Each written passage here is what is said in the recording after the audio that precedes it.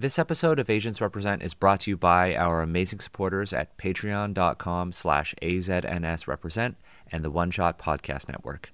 Join our Discord community by heading to aznsrepresent.com.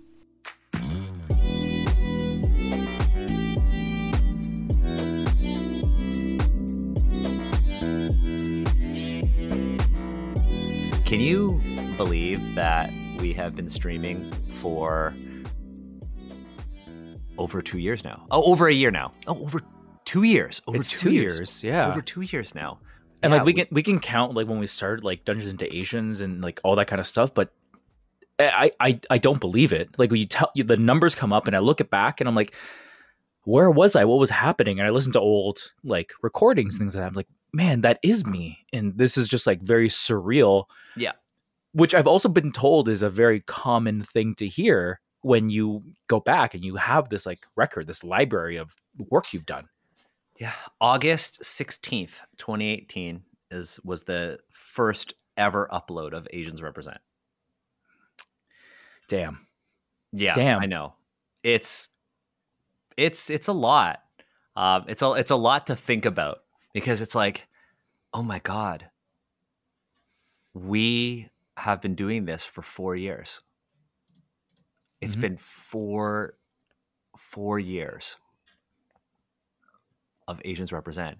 And we haven't really fully done a debrief or anything of our experiences. Like we did our special sort of streamiversary was episode 51 where we talked about Turning Red, which still, that movie's so good. That movie is so good. But we didn't get to do a proper episode where let's just talk about the show itself, an episode about the show, not about an external topic or, a hot topic or a topic of interest. Episode about the show. And that's what this is. We've had a lot going on. Agatha is unfortunately a little under the weather. So Agatha won't be with Agents Represent for the rest of the season. I talked to Amar maybe 2 weeks ago, or just under 2 weeks ago. We talked on the phone. I call Amar every now and then just to check in. And, well, Amar is doing better, but not yet ready to come back to Agents Rep, and that's okay. But right now, it's just it's you and I, Steve. One thing I really miss, because I know, Amar, you're going to be listening to this when you can. I miss our Simpsons references because literally no one else on Agents Represent gets our Simpsons references. I don't. My partner's super us. into it. I don't get it. Like I've watched The Simpsons. I've watched a lot of it, but I can't. I made pinpoint. a Gamblor reference the other day, and literally everyone's like blank stares. I'm like, what is Gamblor? I can't. There's a scene in The Simpsons where Marge has a gambling addiction, and to be fair, they handle it poorly. And the show lampshades it, like we handle it really poorly, and they just put a lampshade on it. But Homer is lamenting how much he misses his wife and how his wife was really holding the family together. Without her, they're beginning to like fall apart at the seams. And he calls gambling a monster, and he's like, "I name him Gamblor," and he's tearing our family apart. And I'm like, "Yeah, that's a good line. That's a good line." I would have never gotten that. No, of course you wouldn't. Why would you? No. If it was an Office reference, I totally would have gotten it. But Simpsons, nah. Maybe if you reference something from South Park, I would have gotten it. That one's pretty hit and miss. That one's hit and miss with like quality.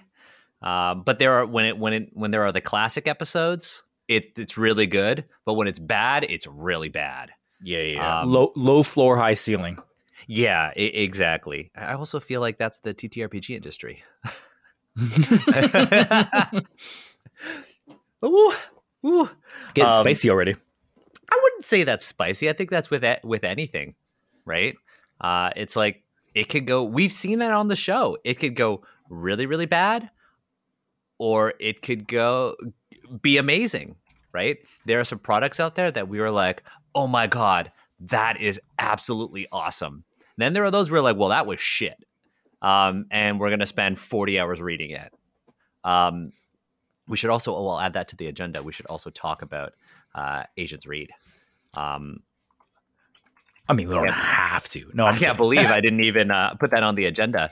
But yeah, so for folks who are joining us, we're gonna dive right into it because we don't have any sort of pre-recorded stuff. It's just Steve and I. You may notice if you're watching the video on YouTube that I look different. I am illuminated because I moved my entire setup downstairs. For folks who, I think all the Toronto-based Asians Represent folks have been to my home. I'm pretty sure. Yes. Everyone has been to Asians because we recorded it at my dining room table.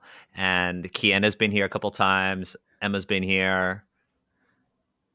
My pause there was Adam Ali. Yeah, I don't know if Norden hasn't been here. Norden hasn't been here. But Norden doesn't count as GTA. So no, Pickering is GTA. I'm talking about Toronto. Ooh, shade. But yeah, I am no longer in. For those of you who were watching before, my desk was 5 feet from my bed, and it was in this. I live in a loft, so I live in this. It's a weird building. I realized that there aren't lofts everywhere, so I live in my partner and I live in an old converted factory. And so we have super, super high ceilings. It's an entirely open concept condo. And so I had all of my stuff upstairs. It was dark. There's weird lighting. So I consolidated my work and my play desks into one. And I moved everything downstairs where the lighting is better. So I'm very, very, very exciting. It's very exciting for me. I don't know how I got there, but so I was talking about the agenda, and then I said, "Hey, you know what? Look at me." I also went to the dentist, and speaking of look at me, my dentist was like, "Oh, you're trying something new." And I was like, "Oh, I should shave this off," which I'll probably be doing after this, anyways. You kind of look like one of the Stephen Yoon. Yes, but also I'm gonna say in one of the Bruce Lee's first films, the not villain but the henchman to the villain, like the right hand man, kind of has like the same thing going on.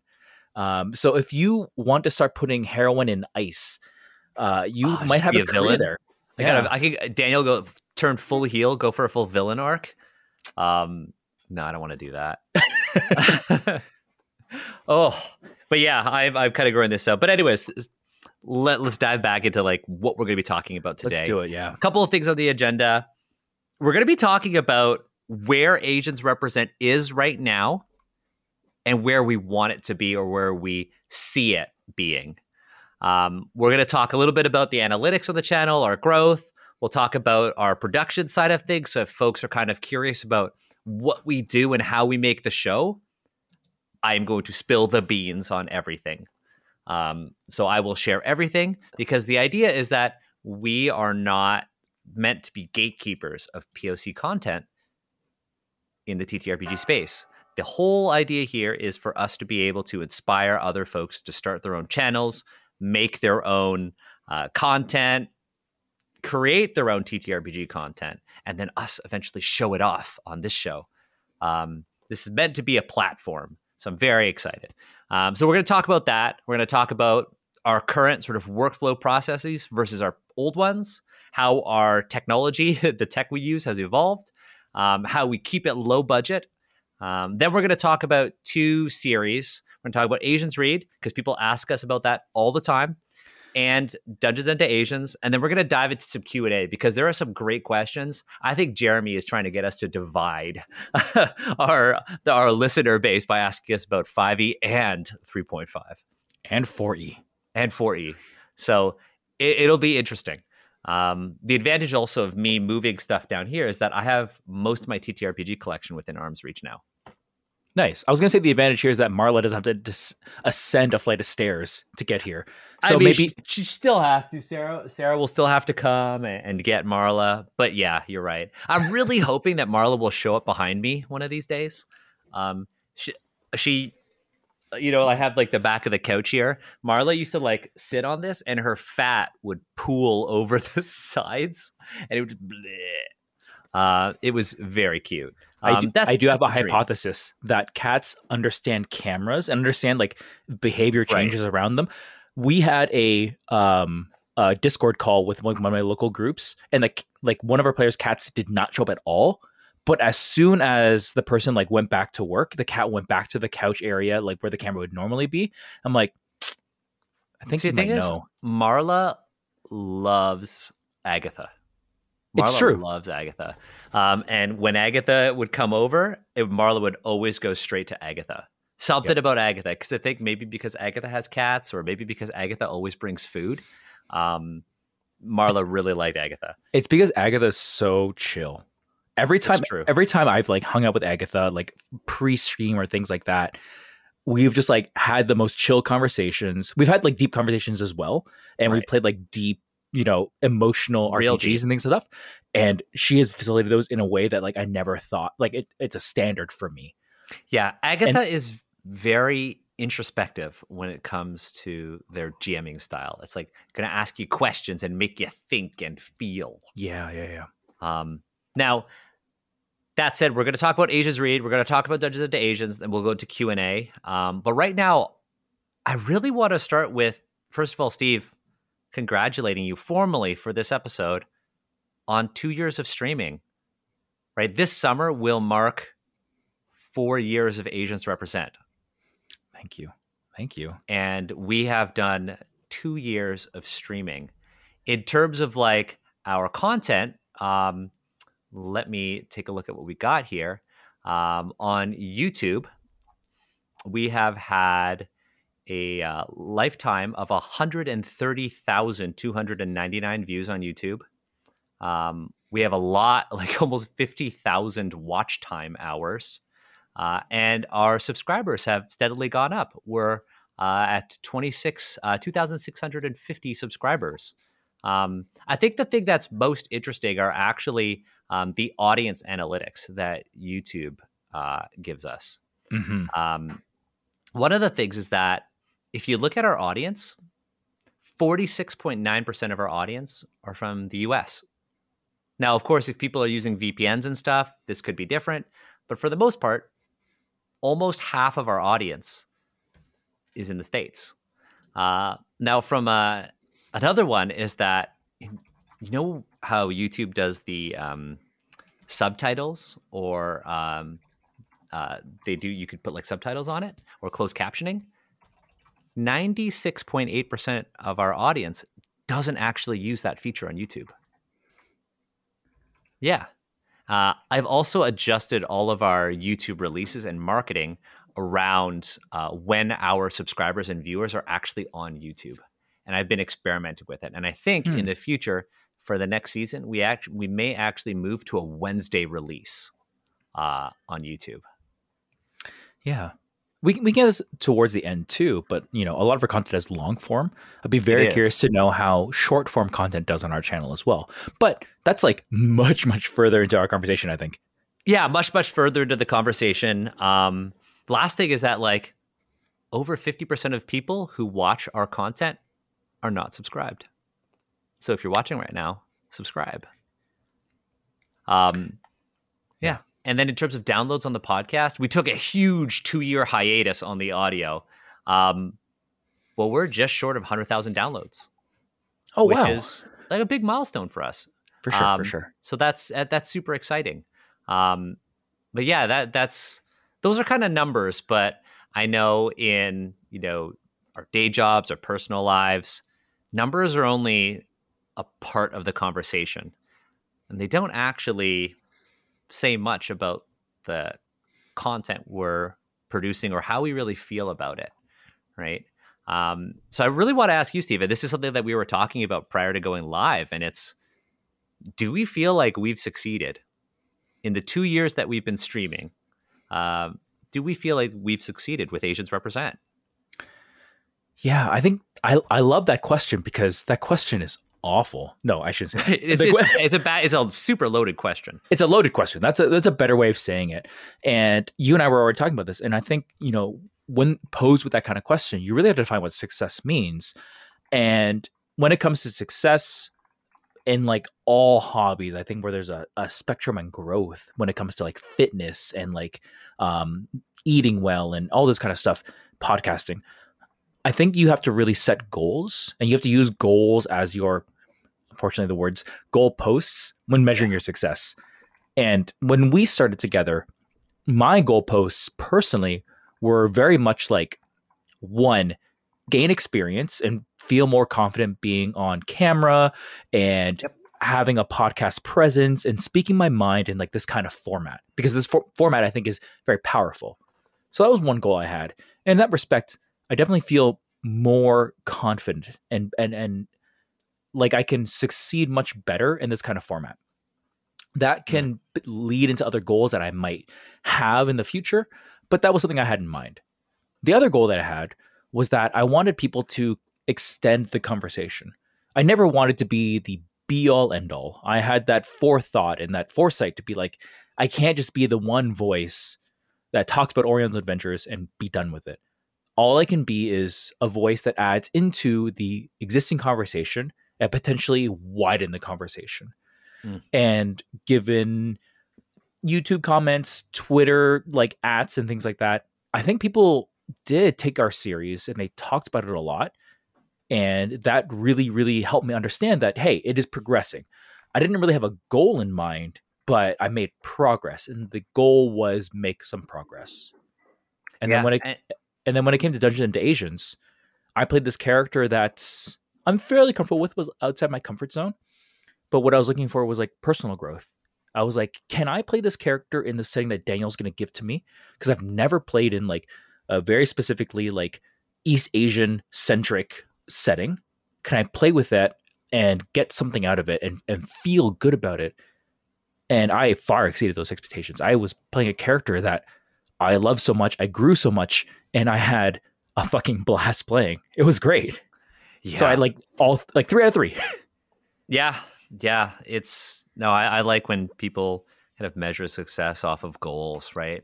Because goals are in a way not tied to necessarily anything materialistic. They can be, they don't always have to. I mean, for me with Asians Represent, it was like I had done some podcasting before, and I didn't feel like I had like direction with that. And with Asians Represent, I really wanted to have a show where I could network, not in a professional sense, but I wanted just to make new friends. Like when I first started working in like TTRPGs and making connections in TTRPGs, it was really isolating. As a lot of people know, I used to be a teacher at the Royal Ontario Museum here in Toronto. And I was also I had a lab there, and I was doing research there for grad school. And I taught a class that used D&D to teach kids like history and science. And that I had been working, I guess, in TTRPGs for like over 5 years when I even learned that I could even be a part of the community. I didn't know that people played D&D at game stores. I didn't know that these were things that you could do at cons. They were just things that I did at work. And I played D&D so much for work that I didn't even have time to play D&D home games, like regular home games. And I've been playing D&D for over 2 decades. And a good chunk of it was only playing D&D and Pathfinder and other TTRPGs professionally. And I don't even say that in like, I'm a streamer. It was like, I was doing it for kids. And so when we started Asians Represent, I kind of was like, I want to meet other people who look like me and understand my experiences. But then also, you know, I want to make friends who like the same stuff as me. Because when I went to my first con, it was Breakout Con. I did a panel, and I did a panel with Shell Con, Portable City on Twitter. They are an awesome artist based in Toronto, and another professional GM named Sean Monroe. He runs an organization in Toronto called the Game Masters Table, which basically does after-school programs for kids with board games and TTRPGs. And we did this panel at Breakout Con. It was at the Hilton. So Toronto people will know this. Maybe you, Steve, because you travel a lot. It's at the Hilton up by Yorkdale Shopping Center. You know, across the street, there's that really old Hilton. Yes. So that was the first con that I was ever a guest at. And I went there and we did this panel and there were like 3 people there. And the panel was in a room that was like 15 feet from the pool of the hotel. And I did this panel and I remember being at the con and being like, oh, this is like, it's a cool con because I'd been going to cons for a long time, but it's like so white. And I just remember being at that con and feeling really alone. Not because of anything bad that the organizers did or anything, but like, I just didn't know anybody and I didn't feel like I could connect with anyone there. And the wildest thing is the second con I was ever a guest at, I sat right next to Ed Greenwood on a panel. It was the wildest thing at Fan Expo that same year. And after Breakout Con the next year, I met a whole bunch of really awesome people at that con. My second Breakout Con felt like it had like leveled up. I remember because I met like, there's a phone going off. I want to add on here that keep going. Oh no. I was just gonna say I met all sorts of amazing like folks in TTRPGs, but I also met Agatha, and Agatha was like one of the first Asian people who I had met who was like volunteering and kind of working in the space in Toronto. And then Agatha, messaged me on Facebook and we were like, hey, I want to do a podcast. And so for me, long story short, is I really wanted Asians represent. One of my goals was to literally meet more people who were Asian and like TTRPGs. I had no intentions of ever publishing because I never thought that was an option. I had never thought that I could freelance because, again, I never thought it was an option because I'd never seen anybody like me who worked in the industry.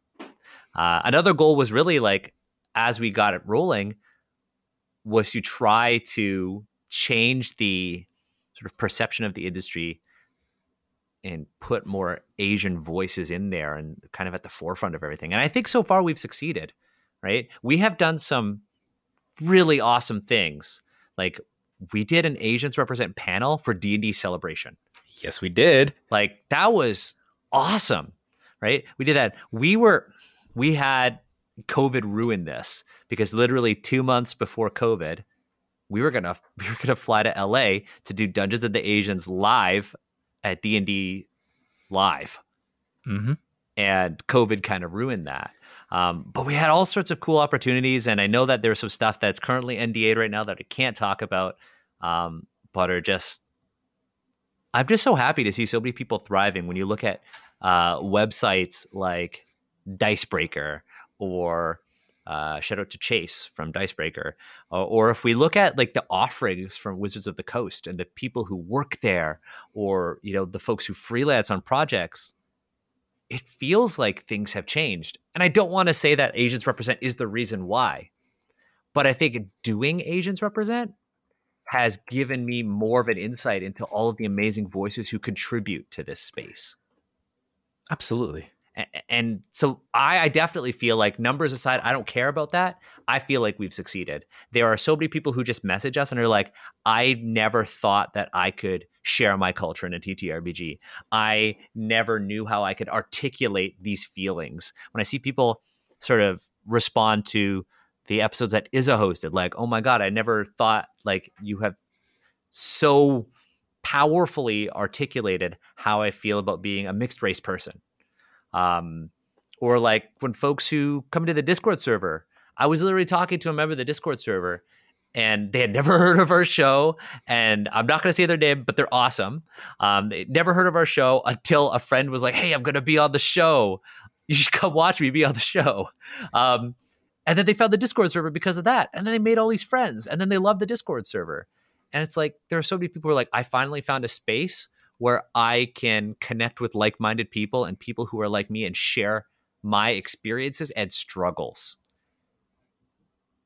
And like, I really can't ask for more, right? If we shut down Asians Represent, if this was the last ever episode, clickbait. If this was the last ever episode of Asians Represent, I'd be happy with the legacy that we've left. That's such an interesting idea. It's kind of like, what if we just stopped? Like, as a thought exercise, what would that would look like? And that's, I think, really interesting because that's another way to measure your success, I think. Yeah. So how do you feel about that? So if we were just, if this was the last ever Asians Represent thing, would you be okay with that? So as weird it might sound, I'm okay with it. And I feel very similar to you. And this is very interesting to me because I didn't think I would, but if we just shut it down right now, I'd be like, okay, it is what it is. But then given all this experience stuff, I would still seek out those connections. I would still go to the cons. I would still say, hey, I was involved in these projects and like these things mean a lot to me. Mm-hmm. And I feel like you and I could really have a good conversation about it. Do you want to grab a coffee or whatever it's going to be? And that has always been something I've really driven for. And it just so happens that Asians Represent is the platform where I got to do that at like a really expedited way. Right. Like it happened so fast. It's like Asians Represent is Asian LinkedIn for studio RPGs. Yeah, I feel the same way. For me, it's like, I don't want to stop doing Asians Represent. There are certainly, and you know this, there are certainly times when we're like, you know what? Fuck it. Nobody appreciates what we do. Let's just end it. But at the same time, there's also like, I still feel like we're making progress and having an impact. So I'm really, really, really happy with that. And I won't consider stopping Asians Represent unless there's like, I got like mad family stuff that I got to deal with or, you know, shit happens. But right now I'm really happy continuing to do what we've been doing. And I think that's due to the change in our cadence. I think going from a weekly show to bi-weekly in 10 episode bursts has been the thing that has made Asians Represent more sustainable, right? We don't do this. And folks who are listening or watching, you'll notice that we're not talking about money. We're not talking about gains. We are literally talking about impact, right? Values. As long as Asians Represent aligns with our personal values, which are different, yet somehow align with Asians Represent, we feel like Asians Represent has been successful. But I think one of the things that has made it sustainable is kind of the change in model that we've had we've been doing for almost a year, right? Right now we're doing 10 episode seasons or 10 episode chunks of episodes. The reason why I like it is because it doesn't feel like we're forcing. When we were doing the wrap up, it felt like we were just trying to find something to talk about. Mm-hmm. And I felt like the quality dipped a bit because we were like, okay, we got to try to find something, right? That happens. But now when we're doing every 2 episodes, every 2 a month, we're like, okay, what are we going to do? We're going to have a meaningful conversation about this. And I think that we're having, our content has improved. I also think that we are getting far more efficient in the production side of things. So before you go into the production side of things, I think a lot of folks might actually really care about, we have to say in this idea that, you know, trying to adhere to a schedule weekly. Weekly is a very common way that people try to make their podcasts or other like product. And weekly obviously was hard. Can you maybe go into more detail about like why it was so difficult and like the struggles that you went through as our producer and editor? So like when we were weekly, I did all of like the graphic design. I did all of the editing. I did all of the scheduling, all of the note taking, the arranging. I was also leading the Discord at the same time. And I was doing all of our social media, our email, coordinating with the network. Literally everything Asians Represent that folks heard or saw was because of me. Like obviously guests have things to say and all that, like that's them. But the fact that they were there, the fact that the stream happened, the fact that the audio, you know, was being recorded was all me. I was also editing all of the audio when we were just audio only and hosting it in my home. And weekly is not only tough intellectually when your show is known for being educational. That's very difficult to do, because if we're constantly talking about, if we were just like, if we met every Friday and we just talk shit, I'd be fine doing that weekly. But we're trying to have an impact. Talking shit weekly on a Friday just doesn't align with what we're trying to do now. And so that part was very difficult, but also I had no life doing Asians Represent, because my weekends would be spent taking care of all of our content or responding to emails or dealing with the abuse that we got when we were doing Asians Read. Also internally, I think a lot of people kind of put Asians Represent on a pedestal, and they're like, Asians Represent is the Asian show, when we have never said that we want to be that or intend to be that. But then a lot of people are like, Asians Represent, why aren't you doing this? Why aren't you doing that? Without really realizing that it's literally, Daniel, why aren't you doing that? Why aren't you giving me this? Why aren't you? And it was really tough. And so I was like, fuck it, I can't do it. And that's what happened last like May, June, when I like burnt out. So going every 2 weeks and being really purposeful with our content has been much better for me on a sort of like from a mental health perspective. It's also the reason why we can return to the audio feed, because we made the conscious decision to not put things on the audio because we just were trying to survive, right? The pandemic was happening, but we were like, we need to do something. I missed your faces. So let's put something out there and let's do video, because Jade always was like, we should do video because we need to be visible. We can't just be heard. We need to be seen. And so we kind of leaned in on that. But now that we've gone every 2 weeks and we have new processes in place to deal with all of this content, we can do audio, we could do YouTube, we could do Twitch, and it's now very easy for me. But that's also because I'm very process driven. Yeah. Are there maybe any like processes that like you adopted that helped you kind of progress and like make this more sustainable? There are things I want to do, but I don't think we're at that point yet. Because right now, because Agatha is ill and Amar is ill, I'm actually taking on both of their responsibilities. Mm-hmm. On paper, a lot of folks don't realize that Asians Represent is actually Agatha, Amar, Jade, and myself. And so right now, I am doing the work of 4 people, but it's sustainable. A couple of things that I want to incorporate in the future, like obviously we're using, like I've decided on the tools that we are going to use. There isn't really a platform that is perfect for us yet, or as accessible for our guests. So the tools that we kind of settled on, I think we're going to stick with for a while. On the back end, I would like to switch to other tools, but I don't think we have grown operationally to that point. For those of you who are kind of curious as to what we do on the back end, Asians Represent in the email account that we have is we do everything on the G Suite through the One Shot Podcast Network.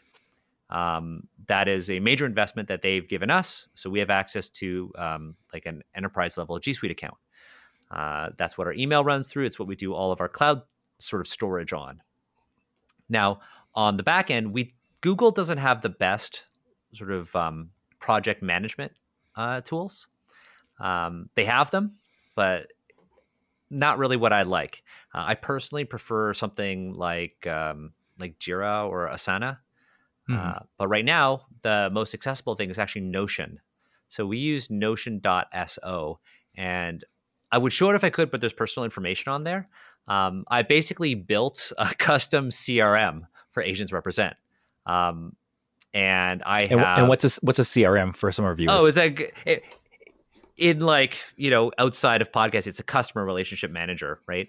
But on this end, it's basically a database of every single guest, their socials, their pronouns, the episodes that they've been on, and it's all automated on the back end here on Asians Represent. I have a system in place so that we can track podcast recordings. We can track the status of things, if they're in development, if they've been streamed, if they've been released, and what platforms they've been released on. And I also have a way of basically tracking and making sure that we are consistent with our show notes for patrons. On the same end, it's also where I do a lot of my prep for Dungeons and Asians. I've been preparing for the return of Dungeons and Asians for a year now. I have written 20,000 words of campaign setting. Of course you have. Of course you have. I just have. And that's not in Notion. But I will be transferring stuff over when we find a new platform. But I do everything out of Notion for Agents Represent. That has been the big tool for us. For video, when folks are looking, we're obviously using Zoom. The reason why I like Zoom is because it's very easy for other folks to use. It's a tool that people understand. Zoom also happens to have a chat, a waiting room. It's just a great tool for that. Zoom also can record locally, and it can record multi-track audio. So Zoom is a great backup for us and has video. The fact that I can rearrange things is really awesome. For audio recording, initially we were using Audacity. It's pretty standard for podcasts. It's like, everybody get Audacity, record yourselves, and we'll clap in. And then somebody will go and, edit things up. Mm-hmm. We stopped using Audacity and switched to Zencastr because we wanted to offload the work and the labor of recording from our guests onto Asians Represent. And the great thing about Zencastr is that it's free. So everything that I'm kind of talking about right now, with the exception of the Zoom Pro account, everything that we're using except for the G Suite, but a Google account is free. Asians Represent can be run on $0. That is a big thing to understand.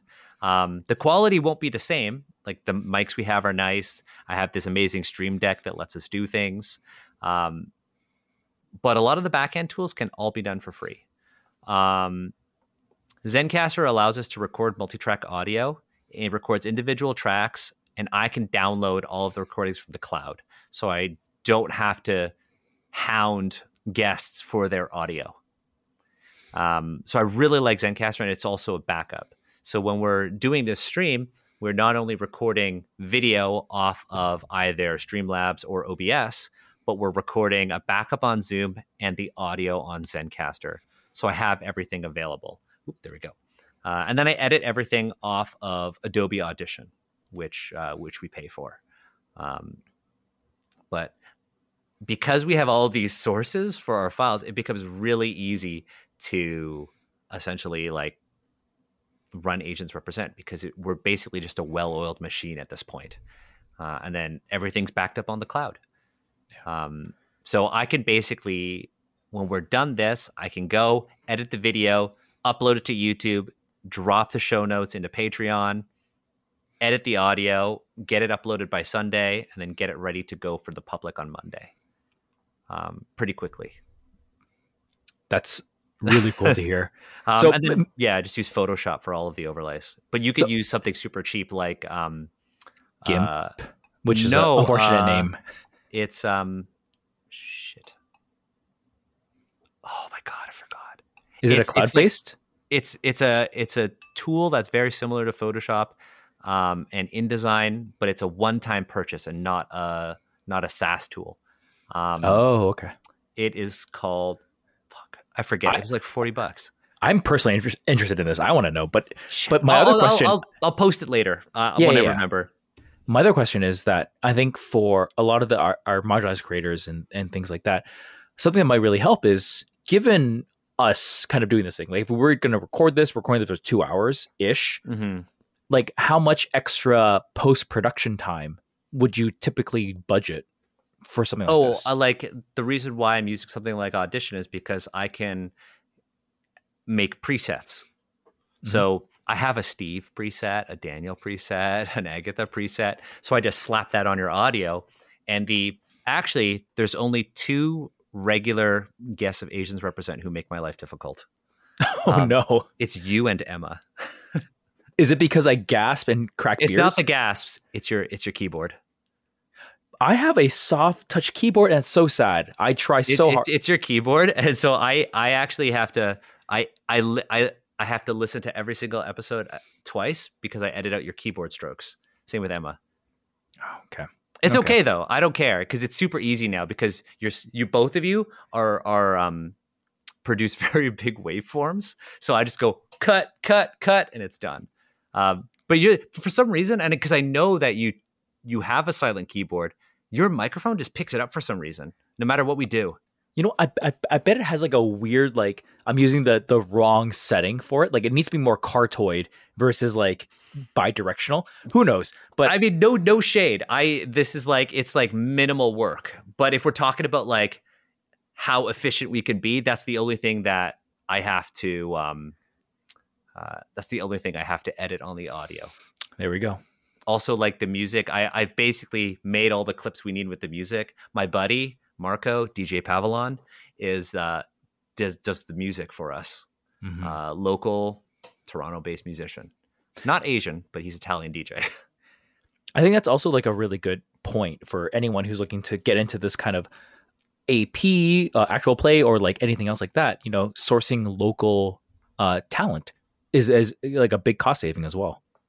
Yeah, and you know, all the art and everything is all Asian. Actually, you know what? I think the biggest thing that helped us out was Samira, and that's thanks to you. I'm going to take full credit for that. Yeah, no, I love that. No, credit for that. Do you want to talk about that? I actually do want to talk about this because I think we got to a point where I kind of got this feeling that you were just like putting things together, like you're just constructing things on top of my things, weaknesses on top of were things. Starting to show. Yeah, and that is fine for a startup. Like when you start things up, you like build a base however you can, and like it's sustainable, and you build on top of it, and you build on top of it. But at some point, you're building a tower made of blocks, and at some point, it starts leaning one way or another, and you have to think about like, will I build the struts and what's required to keep it stable, or am I willing to talk to another professional who kind of has like a lay of the land and has worked with other companies or organizations? We're talking about companies. Yeah. But other organizations where, you know, they've had these growing pains, and is the money worth the pain they'll save you in the coming years? And at some point you'll have to just make that decision. And it's like that cost analysis that you have to do, but it's worth it to see, hey, there are other people out there that know the struggles you're going through. You're not alone. These struggles are not new. Can they help you and give you something, a toolkit that will help you make your life easier? And that's why I kind of like provided Samira as a reference too, because I know Samira had worked on it as a freelancer, given all the experience she had with many, many bigger organizations. And I have no idea how we talk about Disney. Yeah. So Steve's friend Samira Khan on Twitter, I believe. We should confirm that. Snack Mira. Cosplayer, graphic designer, VFX. Samira has credits on like The Mandalorian, like work for Disney doing VFX for The Mandalorian. Steve set it up. We had a meeting, and Samira was like, you know what you need? You need a brand manual. And I was like, oh my God, yes, we need a brand manual. Now, for those of you who don't know what a brand manual is, it is essentially a document that outlines the Asians represent brand. It says, this is how we speak. These are the Asians represent values. This is the type of content we make. This is our logo. So Samira designed our logo and all the variations of it. The brand manual also outlines how the logo can be manipulated. Colors cannot be changed this way. It cannot be stretched this way. It cannot be inverted this way or anything like that. And it also outlines all of the colors in the Asians represent brand. So anything that you see on screen is a color that Samira picked for us. And the brand manual is basically an instruction on these are your primary colors and these are your secondary colors in your brand. And this is how you use it. There's a very specific white that we use, a very specific purple, a yellow, a green, an orange. And these are all basically put together by Samira. Samira has also picked the fonts that we use. We have like a primary font and a secondary font because fonts are always paired. So if I ever try to go and make something, I refer to the brand manual. So I know exactly the hex code for the color that I need. Or if we're collaborating with somebody, I send them the brand manual and obviously our logo files, and I say, take it and go. And it has been so goddamn useful. It is one of it's the biggest financial investment we've made into Asians Represent, but it's had the biggest impact. Now, not everybody, you don't have to go and find a freelancer who has worked for Disney. There are lots. Samira is also Asian, which is awesome. There are lots of folks who do this kind of work within your budget. But if you are making a podcast, or even if you have a company and you're publishing, I know there are so many folks in our Discord server, Asian or not, who have a company or just publish under something. Having a brand manual is so important for you to collaborate with other people because it essentially offloads a lot of the work from you. Yeah. So happy that we have that because it was a massive game changer. If you look back at our Asians Read, without that brand manual, we're using the same thumbnail, basically, with just change text the entire time. And that just doesn't do well as far as like engagement goes. And as a consumer of like that information, it's kind of boring. But now if you like watch the Twitter for Asians Represent, you'll see all these beautiful thumbnails and the brand manual enables that. Yeah. And it's, there's also just a lot of trial and error, right? Like I didn't go to school for graphic design, so I'm just learning as I go. I'm just really good at talking. Me too. I'm really good at talking. I don't know if the shit that I say is good, but I can make words come out of my mouth for an extended period of time. So yeah, having that brand manual made everything much easier, especially, when we work on new content, right? Like we were going to talk about Asians Read and Dungeons and Asians. I think it's very clear that we don't want to do Asians Read anymore. I think from a personal level, I get the sense that we don't want to do that anymore, right? I think Asians Read came out... Or as it was. As it was. And I think you and I kind of discussed this. We didn't say it explicitly, but I think you and I were on the same page that it was going to be like more of an outrage kind of thing. It was almost like kind of silly in that way. And if you look at the first episode and the second episode and the first couple of them, we were quite silly about it. We're very like dunky. It was a joke. It was a joke. Yeah. And then we got this feedback and it's like people really wanted to hear what we had to say about it. And it's like that really changed how we approach the content because you and I were on the same page. It's garbage. It's hot trash. Garbage. And like we don't want to really get into it. But then people started asking questions and we didn't know this, but they were like, can you get more into detail about like why this is so problematic? And I'm like, I didn't think I'd have to, but I guess now that you've told me, I can put some energy into it. Like Daniel and I, we can talk about it. We can get into it. We could be more nuanced. But that's not Asian Read. Yeah, exactly. Yeah. That's it. I think when WotC staff members started showing up in the Twitch to learn from us, we realized that it was like, oh shit, this is, we got to take this seriously. And I think that's actually a really good learning that I want to highlight because given the current state of social media and how things progress, outrage content does well. I think you and I would both agree that like if you just like get mad on Twitter or whatever it's going to be, that's how you drive engagement. But you and I quickly understood that like that doesn't necessarily line up with our goals. Yes, it drives engagement and it certainly does not align with our goals. But driving short-term engagement is not what we wanted. We wanted long-term growth, right? And long-term conversation, like you said earlier in the recording, right? And yeah, you can be mad and get attention for being mad, but is that going to actually help you? Are people going to want to work with you? Right? Are companies going to want to listen to you? A lot of people were like, oh, look at Daniel. He got mad at Red Asian Oriental Adventures, and then he did Candlekeep Mysteries. Like, what the fuck? Right? A lot of people didn't understand that you can be mad and be productive at the same time, right? Because we want more, right? We want better representation. And I think since the pandemic started, there have been just like a ton of really good products that have come out, but also projects, right? Like think about Unbreakable.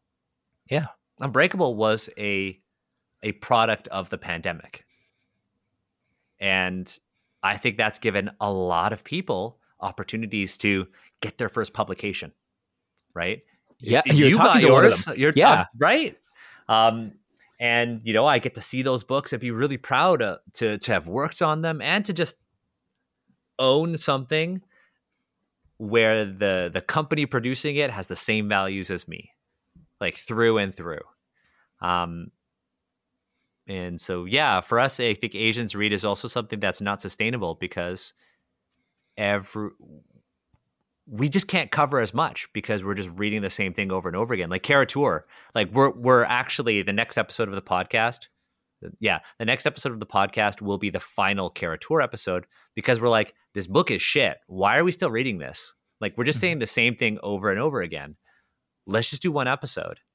So we're going to do a debrief episode, just like we did with Oriental Adventures and L5R, Steve. You know how we did those reflection episodes? Yeah. We're going to do one for Kara-Tur. We will probably do one on sort of the D&D's Japan, but it might just be 1 or 2 episodes. And we're going to talk about its pitfalls, and we're going to do a lot more research going in. I also want to do the same thing for Al-Qadim, but I will not do that without Ammar. Yeah. It's not right. I agree. As much as I want to do it, as much as I want to like have more of that content, will not do it without Ammar. I will instead do more episodes with those folks if they want to do them. So, Izza knows my DMs are open. Noorda knows my DMs are open. Same with Safia. Like if they want to do, and Ahmed too, even though he hasn't been on the show in a while.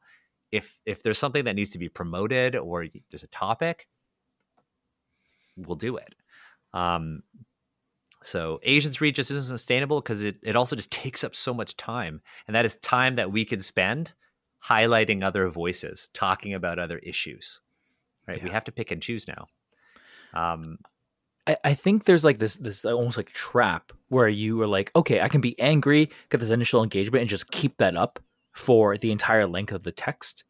But that's, I think, folly. I think that it doesn't pan out that way. And like speaking from experience, trying to be angry for all of like Oriental Adventures was really taxing on me personally. And at some point, I'm just repeating myself, and I'm trying to figure out how I can bring more nuance to this, because my goal at the beginning of it was to drive conversations.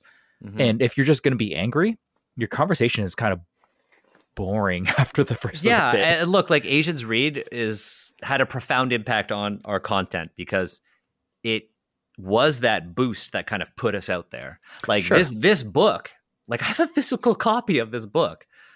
I bought this for like $10 at a con.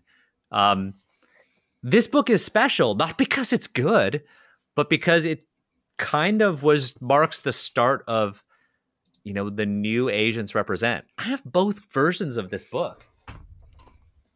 Is that a 3.5? Am I going to see a 3.5? Yeah, both versions of this book. Like, it is special, but not for the reasons it's special to many non-Asian folk. But yeah, reading through these books is not as productive as we thought it was.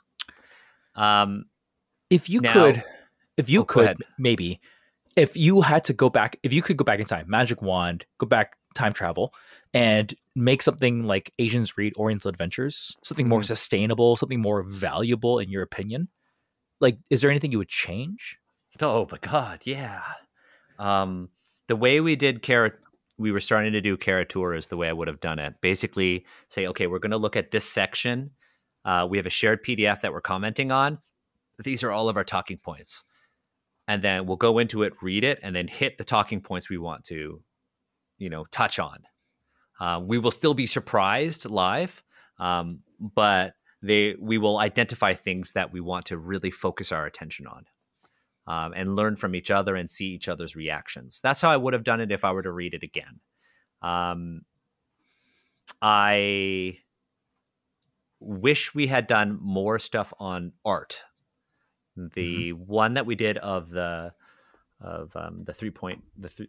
third edition Oriental Adventures was really great because we were talking about the art in the book, which was real bad.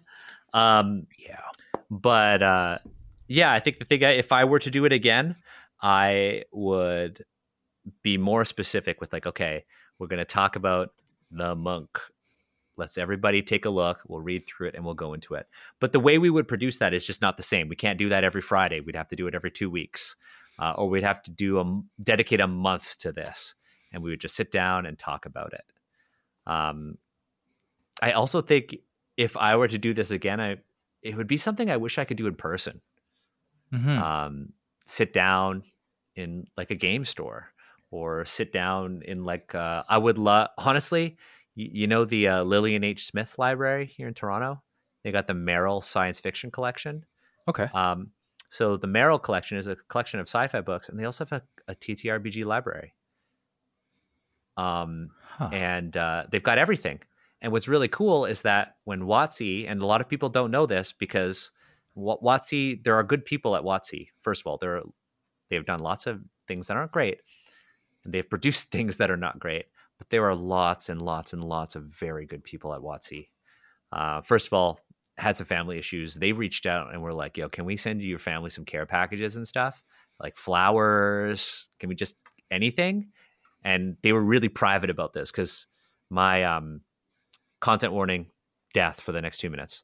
I was doing a D&D celebration panel with like Jim Zub and a whole bunch of other people that were awesome. And an hour before the stream, my cousin died. Like I found out that my cousin had passed away. And the folks who were doing the production team at WotC was like, okay, we're making new overlays in case Daniel ever has to just drop.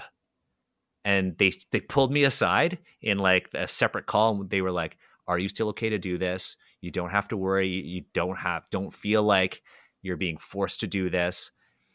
Do what's right for your family. We will prep everything graphically. If you ever have to drop, you just like throw up a hand sign, put something in the chat, and we'll just switch. So you don't have to worry. Take care of yourself.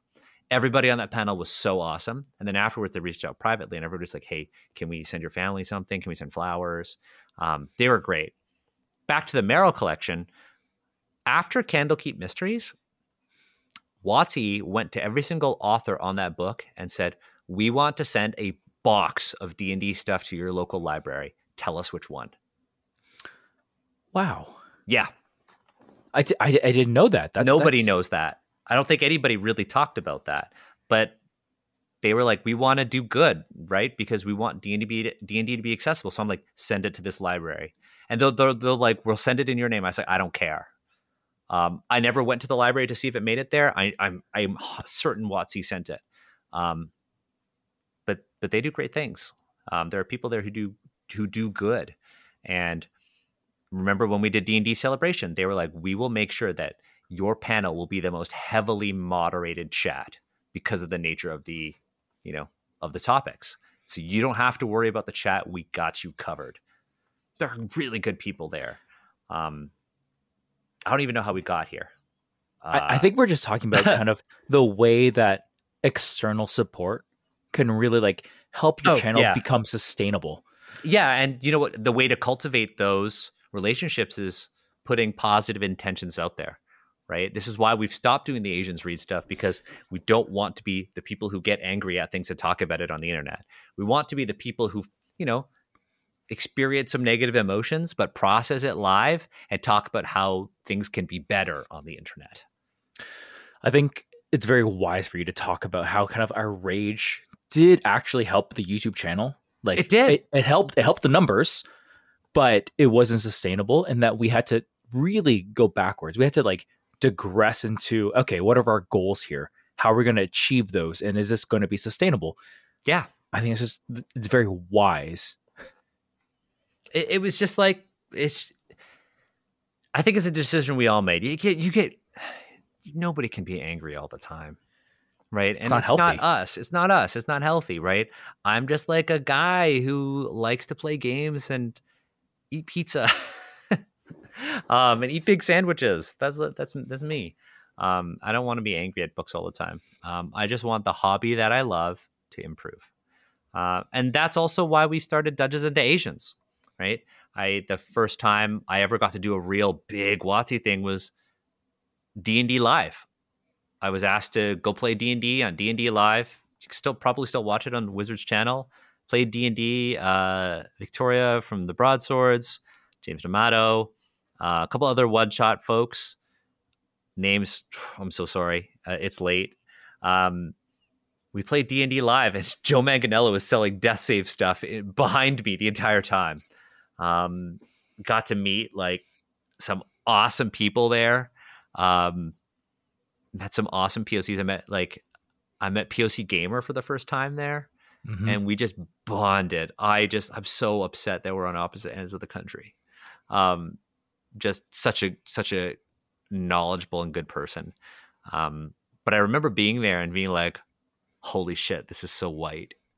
And meeting Asians represent fans. This is the first time I've ever been at a TTRPG thing when somebody said, "Are you Daniel Kwan?" And I was like, what the fuck?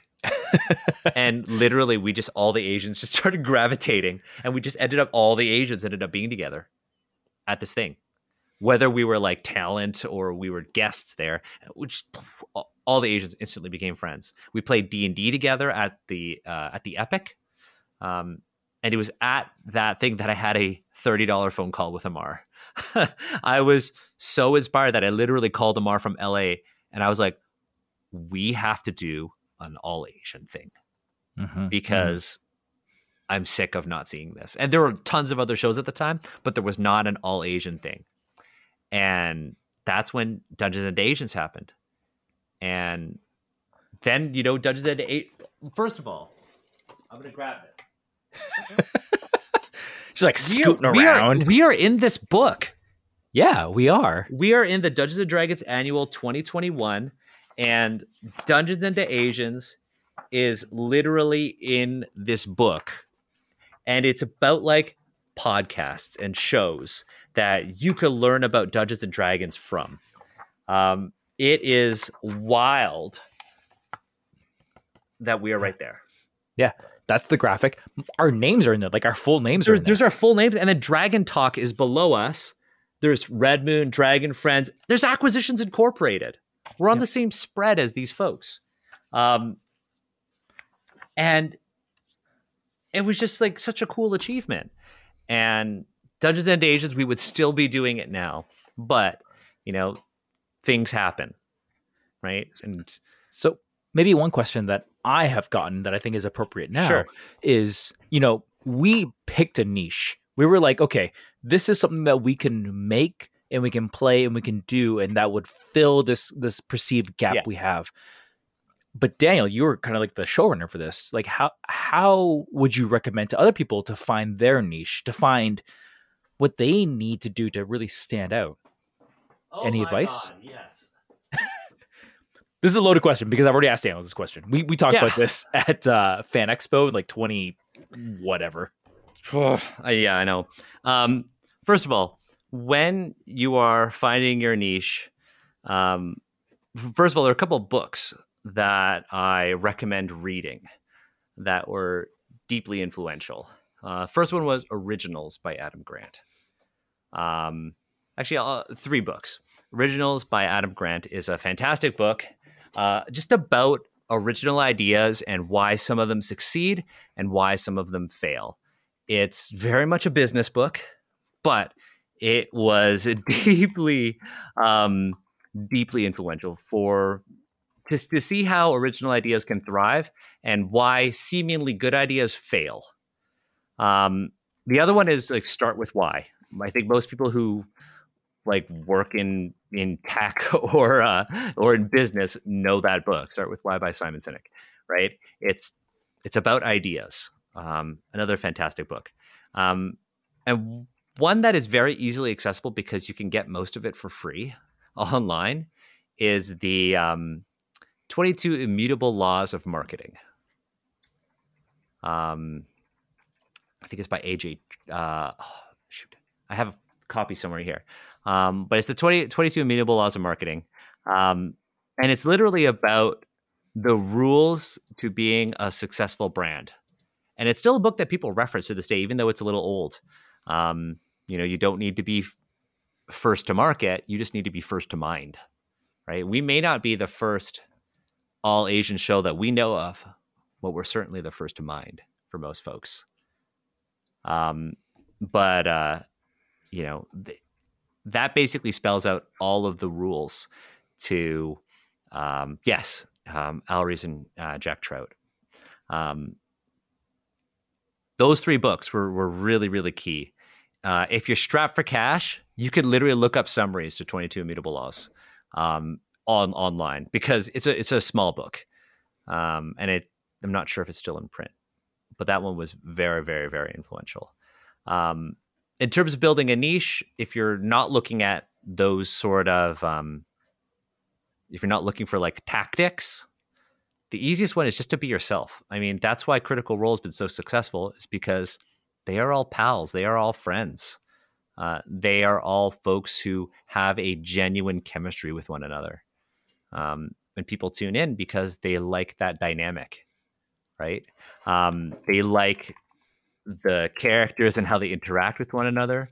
But I also think one of the things that they really like is the respect each of them has for one another. The fact that they give each other space to shine, right? I think that's really contributed to their longevity. So being authentic and being yourself is so important, because it's the easiest thing to sustain. So something that's so interesting to me is because Critical Role, despite them being very, very good friends and like that shines through, I don't know if just being, what you would be at a private table would necessarily net you good results. And I say this because I see a lot of these podcasts where it's like, we're just a whole bunch of friends playing Dungeons and Dragons and we recorded it and we're going to publish it. They kind of flop. They kind of flop. So another thing is that the folks at Critical Role are also professional performers. Yeah. That's the other thing, right? They are professional performers. And while they have lots of credits in voice acting, like Matt has been in some movies, and some of the other ones have been in film, but for the most part, they are used to emoting through their voices and not having people see them. They are good at voices. They are good at improv. I think that's another thing. Yeah, you could have like 4 friends who have like great chemistry, but a lot of people like how they could do all of the different voices. Yeah. And also Critical Role was one of the first actual plays. Again, 22 Immutable Laws of Marketing. Yeah, exactly. It's like D&D is not the only fantasy tabletop role-playing game, but one of the immutable laws of marketing is first to mind. And D&D is literally synonymous with the genre. Yeah. I think for me, one of the things about Critical Role that makes it so entertaining to listen to is the fact that it doesn't really play like a table, though it feels like one. Like your private table, everyone like is talking and having a good time. But a lot of them, because they're so professional, they'll just shut up for like hours at a time. Like they make the space for each other. Yeah. So actually, one question I have for you, Daniel, was that when you were DMing and also producing Dungeons and Asians, you naturally had to balance that idea that, we have a personal table. This is how we're going to play and all this kind of stuff. But you also had to balance this idea of production quality. Like, how did you do that? That seems impossible to me, to be honest. Oh, it's just like the people that I picked, right? I obviously wanted to have you, because that was the first thing that you did with us, because I met you and I was like, oh, Steve is not me. You're not me, right? You're all of these things. You're all these incredible things that I cannot be. And I am incredible things that you cannot be. And together we are just incredible things. Right? And so, I liked you because I liked your energy. I immediately got a sense of your values. Like, first of all, who the fuck shows up at a non-cosplay con with the most aggressive cosplay ever? Excuse you, they told me on Twitter that it was cosplay friendly. Yeah, but they didn't think you were going to come as Red Hood. Okay, fair. That's fair. And not even the goofy Red Hood, the Jason Todd Red Hood. But I'm like, this is somebody who like I can fuck with, right? This is like I vibe with you. So like I wanted something like that, right? I knew Agatha would bring sort of this emotional depth that I could not. And I knew that Amar would do the same, right? I literally all of Asians represent, we all met at Breakout Con. Actually, now that I think of it. And that my strength is in world building, right? Because of my archaeology background. I like to think that I'm very good at world building. And so I think we all had different strengths. And I'm just super, super bummed that we don't have that series anymore. And I think that's something that we wanted to talk about. If you are a patron of the Asians Represent podcast and you haven't checked your email yet, I released the latest episode, the last recorded episode of Dungeons and Asians on our Patreon. It's available for you to listen in its full 2-hour glory. It is one of the best episodes that we ever recorded. We had combat, we had role play, we had world building. It was fucking awesome to listen to again. So if you're a patron, you get it a week early, and I am going to release it next Thursday to the public. So we're going to release that. That said, Dungeons and Asians, the main series, will have to be put on hold for now because Amar and Jade are kind of out of commission, and right now so is Agatha, and it just can't be Steve and I. Right? This is also not representative of Asians Represent as a whole, too. It wouldn't meet our goals. It really wouldn't. But that said, we have been planning a new series.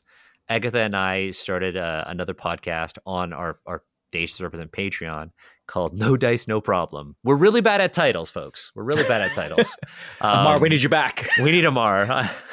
Or else, but yeah, talking about what we wanted to do with a new Dungeons and Asian series, taking into account all the lessons learned making Asians Represent up until now. And a couple of things, we settled on a couple of things. One, we want it to be short form. I had a 20 episode arc planned for the main series, and we would have hit it if not for other circumstances. But given the nature of the pandemic, the world, and just life, short form is where it's at. I also don't think that I want to do video content for Dungeons and Asians. Or at least I don't want to live stream it. I want to live stream different things. I want to do the sort of, I want to live stream character creation or character introductions. I want to live stream, let's live stream talking about the episode that just came out. I want to live stream doing a retrospective of this thing. I want to live stream going over the world and little details.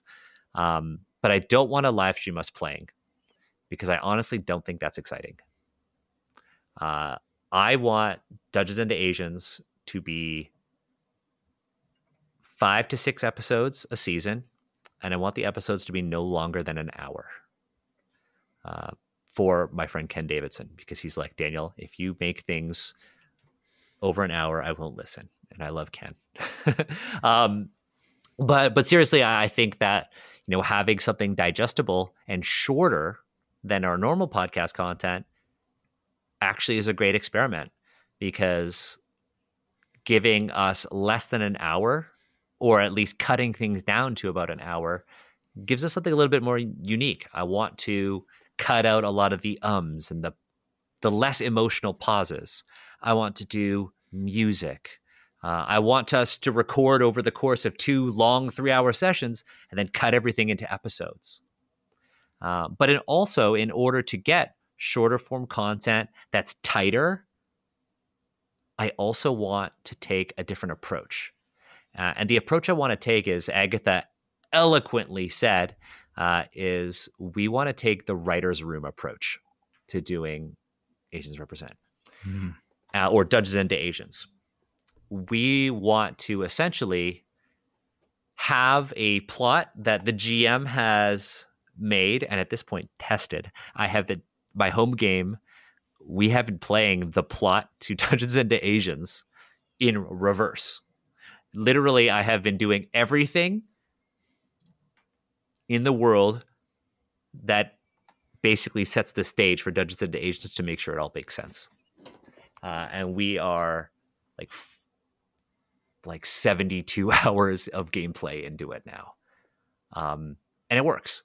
But I want to do a writer's room approach where everybody sits down and we talk about the characters that we want to play, the archetypes that we need to fill, and how we want each episode to play out. What are the narrative beats that we want our characters to hit for each episode? We also decided that we also wanted to have each episode spotlight a particular character. So while the party's all there, each episode is going to highlight more of a particular character. But in order to do that, everybody needs to be on board and everybody needs to be able to respond to that. And that can't be something that the GM does alone. So I want to take a writer's room approach. Be like, this is the meta plot. I will not reveal certain things to you, but these are the narrative beats that I need to hit in each episode for it to work. What are the things that you want to hit around this? And I think that is going to be more sustainable, but I also think it's going to make for some better storytelling because I want it to be more of an audio drama than anything. I want certain cool movements, like in terms of like things to happen mechanically in game.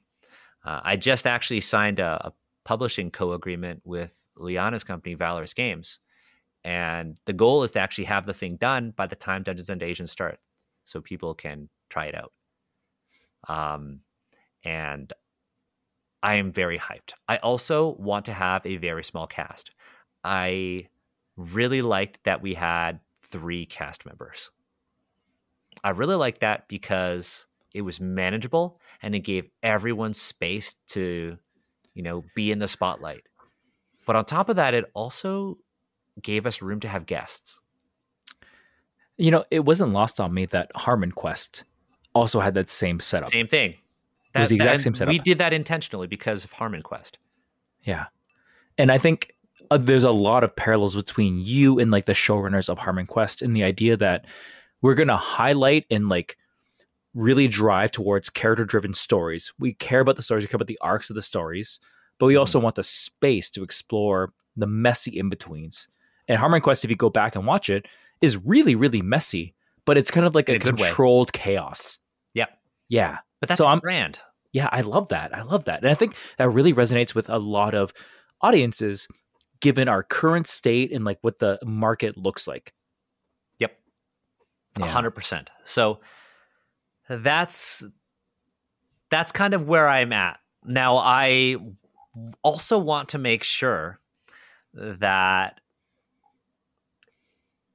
the Dungeons and Asians series is going to be called Dungeons and Asians Revenge of the Mountain Orchid. I haven't changed that. That's what it's going to be.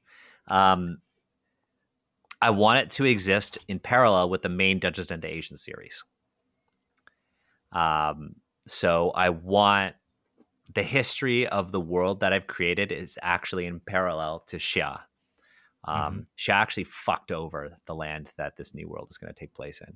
And by fucked over, I mean, by fucked over, I mean, they tried to invade Xia, and Xia was like, nuh-uh. So there's some interesting stuff here, and I want a future season to have political intrigue where, hey, potentially we get La Ning coming over to Yue on a mission from Xia, and a maybe nefarious mission. So that way we could have a one-off where you're playing this other character. I want to do cool things, but I also want to make sure that it aligns with the character you made. So I actually want to pause here and talk about like making a character for an actual play, because you were there like GMing, like you had all these things going. It's like, how do you as a player support your GM and your showrunner to have something that's really there? And I think the main thing when it comes to making a character that drives the story is to make them really simple. La Ning is very simple at her core. She is 1, an assassin, and 2, really wants her parents to love her. But also super sheltered. Yeah. But I think that shelteredness actually came out of those 2 core ideas that I had. These 2 core ideas of like serving, country, which ended up being like very, very complex, and serving your family those two poles really anchored me in like how I wanted to develop Lan Ning. And then all I had to do was just connect the dots between the world you were building. If this was any other world, Lan Ning would still work. And Lan Ning would still work in a way that would vibe off of other characters as well.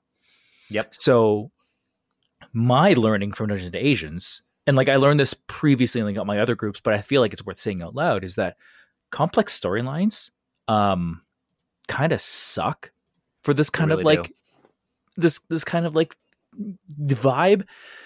You want hard anchors.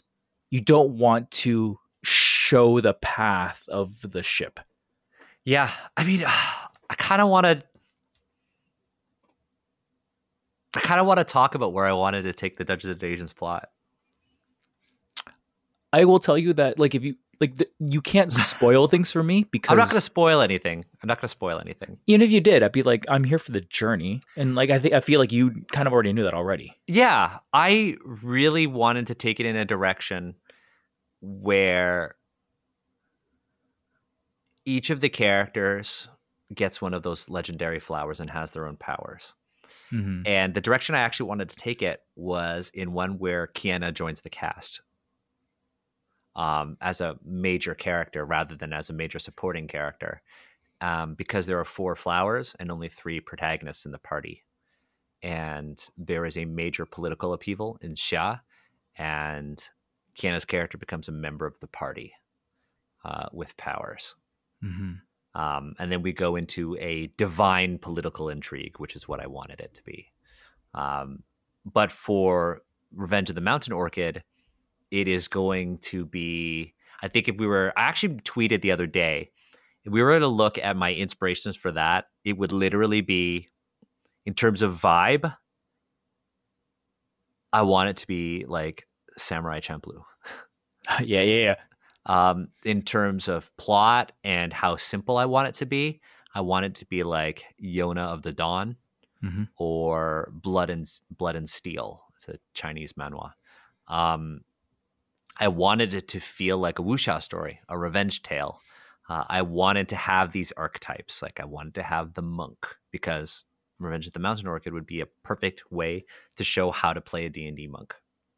I want to have a character who is the opposite of it, like an unrefined street brawler whose strength seems godlike compared to refined martial arts techniques. Then I wanted like that rogue. Maybe they're like a charlatan. Maybe they're a thief. Maybe they're like a merchant who makes shady dealings. But I want all these characters to be instantly interwoven by one very dramatic event. Originally, I thought, because of budgeting, well, there would be one protagonist and we would pick up a party member every single episode until the finale was the full party together. But scheduling that, I've now realized, would just be a pain in the ass. So in getting everyone together right away and understanding how they're going to be pulled into the story, they don't know what the story is going to be, but how they're going to be present at that inciting incident, to take a term from the Avatar RPG, mm-hmm. Is something that I want everybody on board for. Like I want 3 unlikely characters to be bound together and forced to grow together. And I want the players to all be on board for that. That's incredibly insightful. That's what I want. I think anyone who's doing an actual play should like take that and tattoo it into their forehead backwards, so every time they look in the mirror, they see it. But or if they're looking in the mirror and they're pretending to be Bak Mei, like me. But honestly, like that type of foresight and just like how I want a story to unfold, like the how is so more important than like anything else. And the willingness to live in the messiness of the how is very respectful. Like, but I love hearing this. I also want to identify where I can't contribute to this. Like, honestly, like I have a short list of folks who I want to be on the show. Like, I'd like to have four cast members. Mm-hmm. I know it's an unlucky number, but I want 4 people. Like, obviously I want you. We already talked about this. And I know the type of character that you want to play, unless it's changed. But I know you wanted to play a character that's kind of like Chow from Warrior. Mm-hmm. That's what I have in my notes. I really want Jeremy on the show because I think last time we played TTRPGs with Jeremy. I like Jeremy's style. There's their name is Alex. I forget their Twitter handle. Oh my god! And I wish I could pull up my notes, but it's gonna screw up the overlay. Shit. I will get you another monitor. Show notes. Get you your fourth monitor. I have two. I need. Sarah won't let me have a third monitor. Okay. No shade. But yeah, I want to have like I want to have a cast where we have these archetypes, and I want these archetypes to be wuxia archetypes. Mm-hmm. But I want our sort of different experiences to alter how they are traditionally Chinese. It's going to be a simple tale, and I want the first 5 or 6 episode season to basically resolve I want a clean resolution. I want a really simple plot with a clean resolution, but with multiple branching options for the next season. I want to be able to do one-shots within this story. And I want to be able to publish about this. Now, that said, Steve, I know, do you need a bio break? Because I'm happy to just sit here and answer some questions for folks. We are going to wrap up in like 24 minutes. Mm-hmm. How do you feel about doing a break now or powering through? Let's take a break now. Okay. If you can answer some questions here, I won't be present for that, but that's fine. That's totally okay. So I'll answer some questions while Steve takes a break. We'll just stay on the screen so folks see me. Steve will disappear. But I saw a question in the chat from Delance2, and it was, well, what's your opinion on 5e D&D Oriental Adventures? I saw a lot of folks responding in the chat. I try not to engage with the chat when we're recording, unless we're doing a structured Q&A, because there are audio listeners who may not get the context of me saying hi to folks like that. So I want to make sure the content is accessible to everyone. But I have some thoughts on 5e D&D Oriental Adventures. I also saw the question about the new monster book and how they brought in some creatures from Oriental Adventures. I also have some thoughts on that. My opinion on 5e D&D Oriental Adventures is, as such, I don't think it should exist. The reason why I don't think it should exist is because in Oriental Adventures, both in the 3rd edition 3.5 version and the original AD&D Oriental Adventures, there is so much that would need to be cut, and a creative team will undoubtedly have to keep problematic content in order to honor the fact that it is an Oriental Adventures Kara-Tur product. So bringing back Kara-Tur would be a massive undertaking because you would have to fundamentally change what it is in order to do it properly. And isn't it just easier to make something fresh? And so that's my take. Now, in terms of like the new book having Oriental Adventures stuff, I actually disagree, because the new book doesn't have Oriental Adventures stuff. It actually just has Asian creatures that happen to be in Oriental Adventures. Those things were not invented for Oriental Adventures. They were appropriated by Oriental Adventures. So I'm excited to see what they do. And if they're not good, we'll talk about it. If they're good, we'll probably also talk about it. But in general, I think that bringing back the Oriental Adventures campaign setting is a terrible idea because of the creative strain that it would undoubtedly put on the team. They'll have to keep things that are bad in order to protect the identity or preserve the identity of Kara-Tur. Now, I see in the chat, Reese, you got a question. Is when it comes to your world, how long did world building take for it? Really good question. So world building is ongoing. Actually, if you go to my itch.io page, I have a zine there called Paradise Mountain, and that's actually a small section of it. And if you want to see what Dungeons & Asians Revenge of the Mountain Orchid is all about, You'll actually know what the mountain orchid is if you read that zine. In terms of tools, I started using a different tool than OneNote, because I know Steve knows and everyone knows I love OneNote. I found something better. And I'm using a free tool called Dynalist. Dynalist is basically a tool that lets me index keywords when I'm writing, so that if I'm reading through my documents, I can click on keywords and I'll be taken to their main page on my notebook, which has been immensely helpful as a GM. It is probably one of the best things to do. I know that Drew started using it and has moved his entire World Head Vault to Dynalist. But in terms of how long it's taken, I've been working on it on and off for the past year. I'm about 15 to 20. I'm between 10 to 20,000 words into it. I have multiple regions all mapped out. I have politicians, political groups, small towns, and I have where I have the most density and word count. I have play tested. So it's a constant work in progress. I'm almost done the second region. There are 4: the Sable Highlands, the White Valley, the Azure Lowlands, and the my brain, Steve. Oh my God. The Vermilion Hills. Those are the 4 regions within this area called the Land of Blades. And the current rulers of the Land of Blades is the Yue dynasty, which is very loosely based on a state in the spring and autumn period called the Yue state. And they were based in Zhejiang province in central eastern China.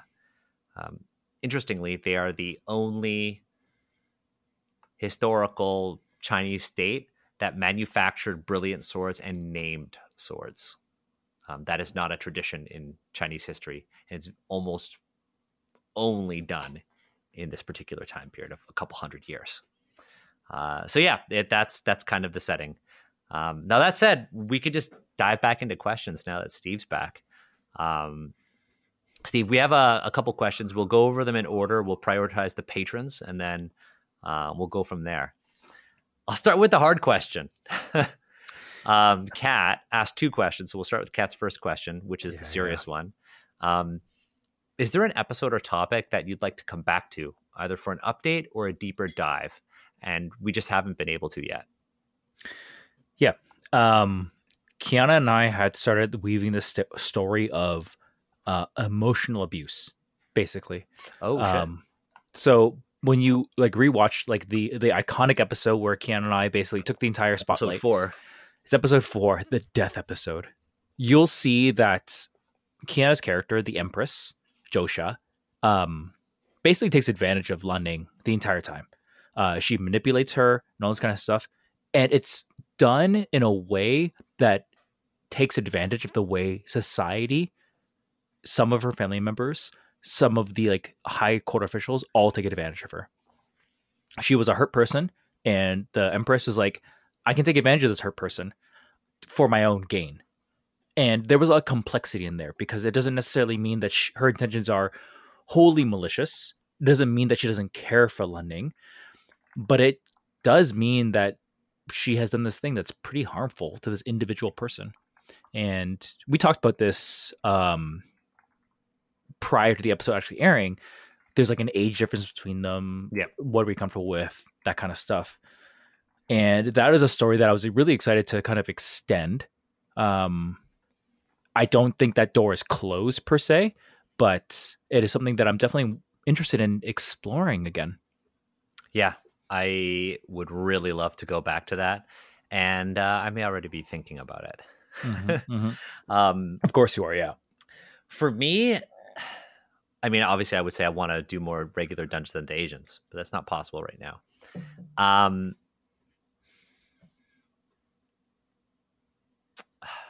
Yes, there. Okay, so there is an episode. It's not necessarily an episode, but it's a guest who I want back on the show. We just haven't put it together. Sangjun. I really want to talk more about Korea. We don't do that enough on this show. And I would love to have Sangjun back on the show, because Sangjun is just kind of one of those minds who's just so incredible. And And so, yeah, I would love to revisit Korea for Asians Represent and just learn more. Kat also asked, once your team had their any medals, are you going to put together an acceptance video with "I Punched Keanu Reeves" as the soundtrack? If things work out for the Ennies again, I'm just like, I punched Keanu Reeves every single time. I want that song to play. They're like, we don't want Randall Park. But maybe.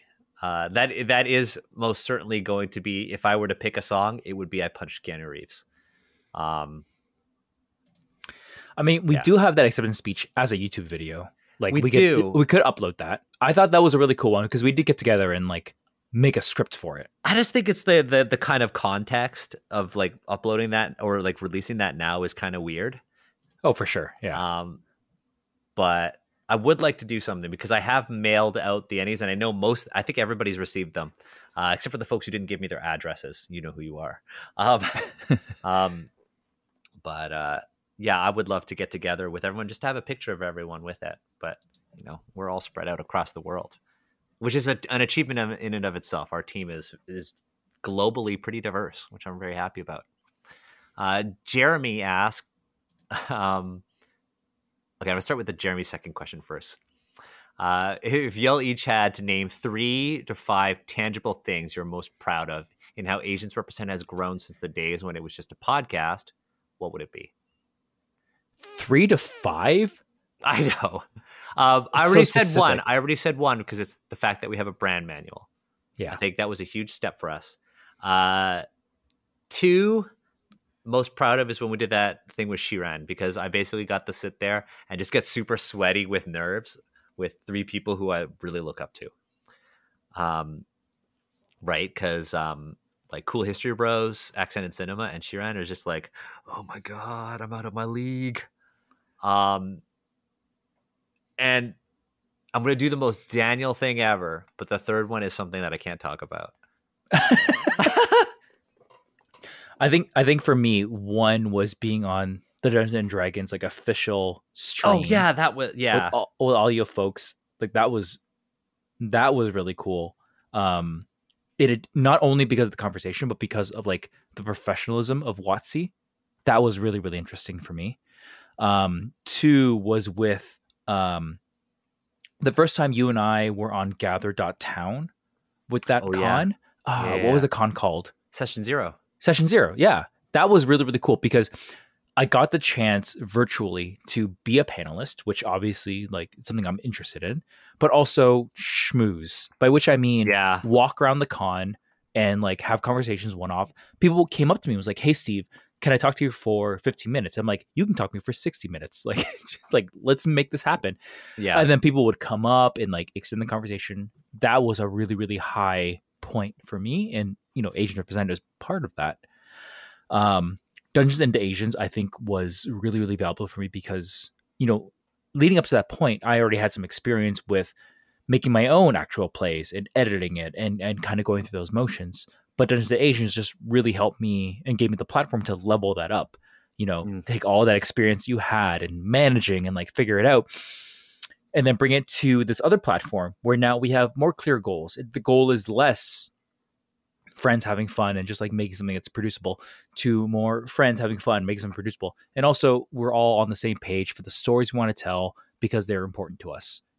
No shade to like my other cast members and things like that. But like this one was, you know, very direct in our goal. Oh, I have another one that other folks join our Discord server to see the procedures we have in place to use in their own servers. Seriously? Yeah. Oh, you know who I was talking to Tanya, Cypher of Tyr, Tanya DePass. Yeah. And Tanya was like, because Tanya's in our Discord, and Tanya was like, yo, I'm copying a whole bunch of stuff that you folks are doing because it's great. Wow. And that fucking blew my mind. Shout out to Drew and Pam and you and the mods and everybody. Like, yeah. I guess it's so weird because like when you're down in the, I don't like war analogies. I'm trying really hard to like remove those, but when you're down in the trenches or like when you're doing the granular work, Ross rifles, when you're doing that work, you don't really think about it, but I guess we have really done a lot of work and put a lot of effort into how we want to organize our channels, how we want to progress, how we build a culture of moderators, and how we like escalate and things like that. Like what and openly share how we're learning. Yeah. I guess I really thought about it till now. Yeah, that one's another one. And honestly, I think I'm also just really proud of the fact that so many people were able to connect through our show, whether it be in the chat here or in the Discord server. I'm just really happy that people found each other through Asians Represent. I think that's a big one. Yeah. I'm so fucking excited to talk about that thing I can't talk about. Classic Daniel. All right, next question. Let's go to the next question. It's the thing that I'm more proud of it than Candlekeep. Anyways, high praise. But yeah, let's move on if we can't talk about it. Jeremy said, what are your thoughts on the different editions of D&D? Yeah, that's it. Like, what do you like about them? It's not why one is better than the other. What are the stars of each one? Yeah. For me, it's like 5th edition is obviously the diversity in its creator base. I also really love that it's the most accessible version of D&D out there. More people are playing it. It's also the easiest to play. 4th edition, I really like because I was originally a mini wargamer. So 4th edition really appeals to that side of me. I also thought 4th edition had some really great art. Yeah, it really did. I think 5th edition is definitely not up there with my favorite art. I see 4th edition has some fucking bomb art. 3rd edition, I think, is still my favorite edition. 3rd edition and 3.5 is still my favorite edition of D&D. It's the one that I started on before going backwards and then forwards. I think it was awesome because it spawned things like Pathfinder and the Pathfinder SRD, which is basically everything for free. 3rd edition is also the edition of D&D where there's just so much third-party content out there. I think a lot of the 3rd edition content is still fantastic as a source of inspiration for 5th edition folks who are playing. If you're trying to do something ridiculous or you're looking for inspiration, I am still looking at 3rd edition and 3.5 books for the 5th edition work that I'm doing. Like Liana and I were literally talking about the Book of Nine Swords like a week ago, which is a great book. I constantly talk about Complete Warrior and how I really think those are some of the best prestige classes in D&D and how 5th edition is so unbelievably weak when it comes to those things. I really like 3.5 for those reasons. AD&D, I think, had some, in terms of volume of content, had some great campaign setting work. I thought just the sheer amount of material when it comes to world building, it's almost excessive. And I'm not even talking about the quality of it, just the sheer volume of that stuff. As like an archaeologist, as somebody who loves world stuff, I just like looking at that stuff and seeing it. It reminds me of games like Harn. Steve, do you know Harn? I don't know. Harn Master is actually a really interesting concept for a game.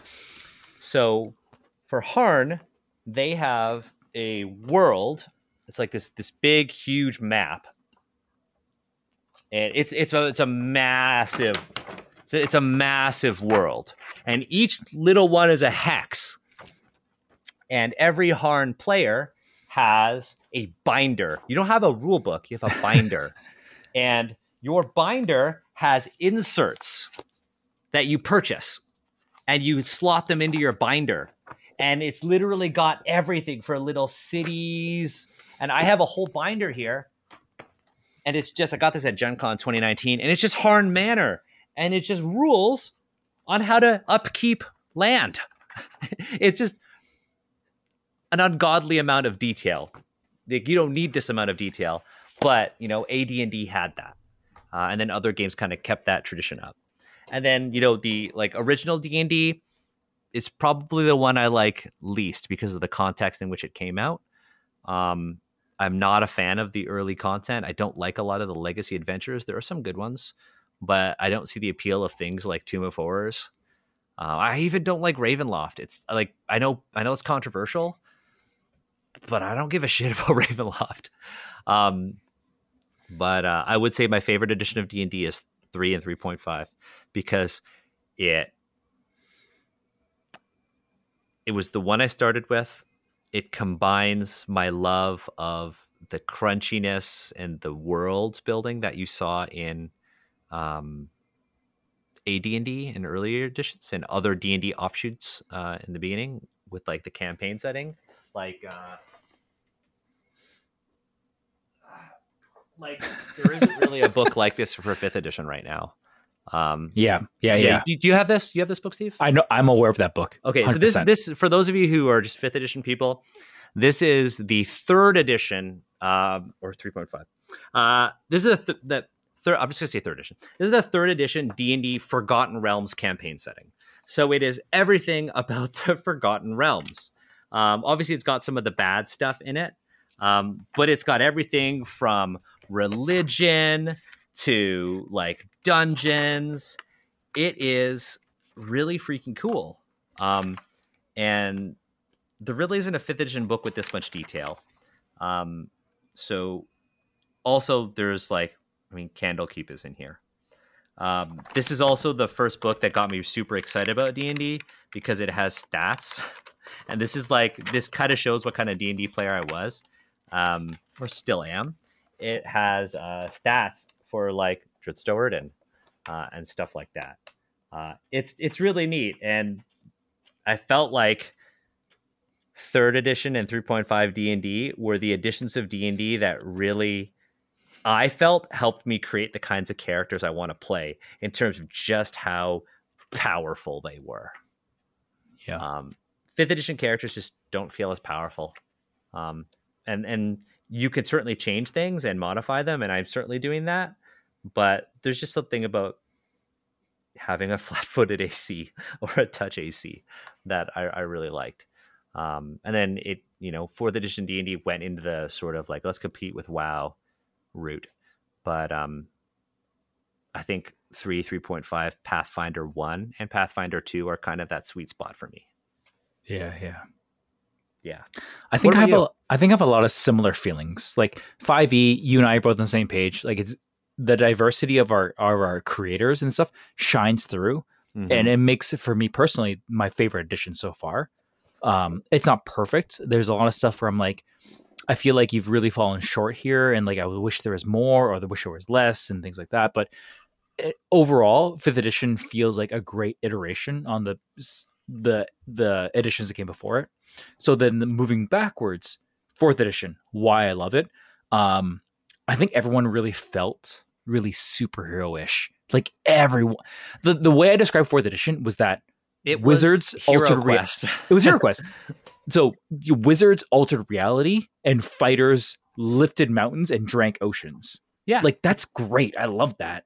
It's not every game I want to play, but it's like if I could play a game and then take play a game and you take a character through the different editions of D&D. Totally. Shout out to 4th edition trying to remake the canon of the world with the Point of Lights kind of thing. Yeah. I didn't think it worked out. I really don't. No. But it was a really good attempt and like admirable. And I think that's worth calling out for like a big company like Wizards. You took a chance, it didn't work out, and I appreciate it. I just think you need more input. I also thought the mechanical aspects of 4th edition made it very easy to teach combat to somebody. I actually super agree with that, though I found combat often came like a grind rather than like a joy. Yeah, but it was easy to conceptualize what was going on. That's very, very true. And it's harder to do in 5th edition because it's more ambiguous. A lot of people are like, oh, the narrative freedom makes it easier. It's actually the opposite. The narrative freedom makes it harder, especially for young learners, because they need to see where they sit in the turn order. And that brings me to 3.5. Because 3.5, I love. Flanking, flat-footed AC, touch AC. Yep. Why does plate armor protect you more from fireball? Yep, exactly. So in 5e, I don't... 3.5, like I cut my teeth on it and things like that. But to be honest, its strength was kind of the idea that if you didn't know what you're doing, you kind of just ruined your character. So it actually leaned into the idea of system mastery, which is intrinsically something that people just love, myself included. Me too. After like a couple of years of 3.5, you're like, I've mastered this system, and you felt great about it. You're like, yeah.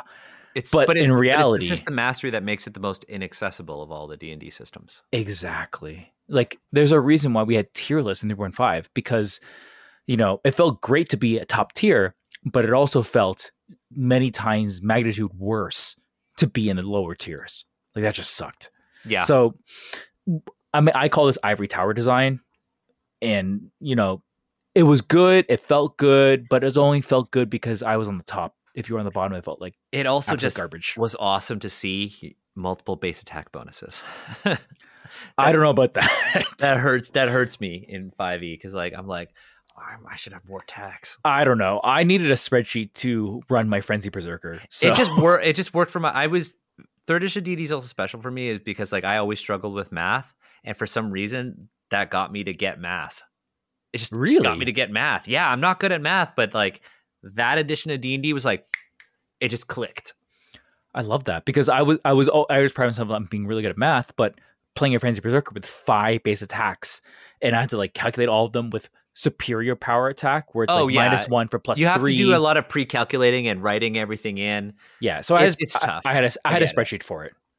So I would say that if folks are looking for content for 5e, not necessarily player content, but you're a GM, there's lots of great 3rd edition stuff. I absolutely agree with there's that. There's like so many monster manuals. Do you want to see how beat up one of my monster manuals is? Where is it? I love that you went to Monster Manual because for me, it's the complete series. Complete Scoundrel, Complete Rogue, Complete Divine, Complete Arcane, Complete Warrior. Complete Warrior is actually one of my favorite books. That's my favorite. Yeah. Okay, check this out. So, for also the covers, like the Monster Manual 3. Look at the cover; they're textured. Mine is bound by duct tape. Yep. But it's like it's terrible shape. Like the binding is awful, but that cover, not for everyone, but I really, really love the fact that it was like this monster skull covered with these weird fleshy tentacles. But even if you're just looking for cool inspiration as a GM, old 3rd and 3.5 books have just a lot of really cool stuff. If you're looking for something bombastic, look up the Epic Level Handbook. That shit's wild. That's really good. For characters level 20 to 40. Yep. Mine was two books from 3.5 I want to highlight. One, Weapons of Legacy. I thought was one of the best books. Mechanically, not great. It was fine. But the idea that we have an entire book about the idea of leveling up your weapons with your characters, amazing. And the other was Elder Evils. So back onto like the high level stuff.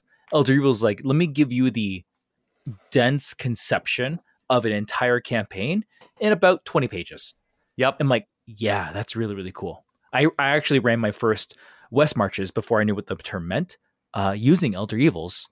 And like, it was really, really cool. We had like 20 DMs, 50 players. It was great. That's 3.5 for me. AD&D Stronghold Builder's Guide as well. Ooh, that's really good. Look how rough mine is. Yeah. Paperback. And then for the older editions, like AD&D and like I kind of loop them all together because they're kind of like a little bit fuzzy for me. Yeah. I say the idea of XP for gold is actually super compelling.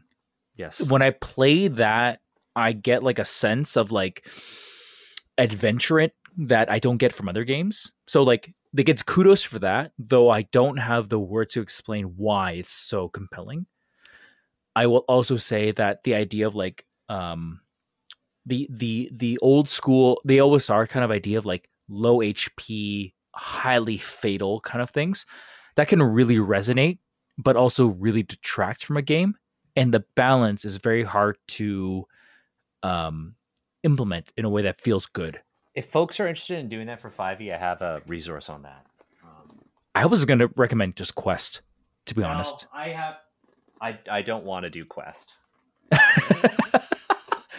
Okay, it's fine. We're only running this Dungeons & Agents on Quest, and look, I mean, we're not doing that specific show right now, right? Yeah. The reason why I don't want to, the reason why I don't want to do Quest is because it didn't feel like the characters were scaling. It was just like, you do this thing, right? That's fair. That's how I kind of felt about it. So there's a YouTuber who I've been following since he first started. His original YouTube account was called Drunkens and Dragons, and he would just get drunk and talk about D&D. But he had a lot of really cool insight. It's now called Runehammer Games.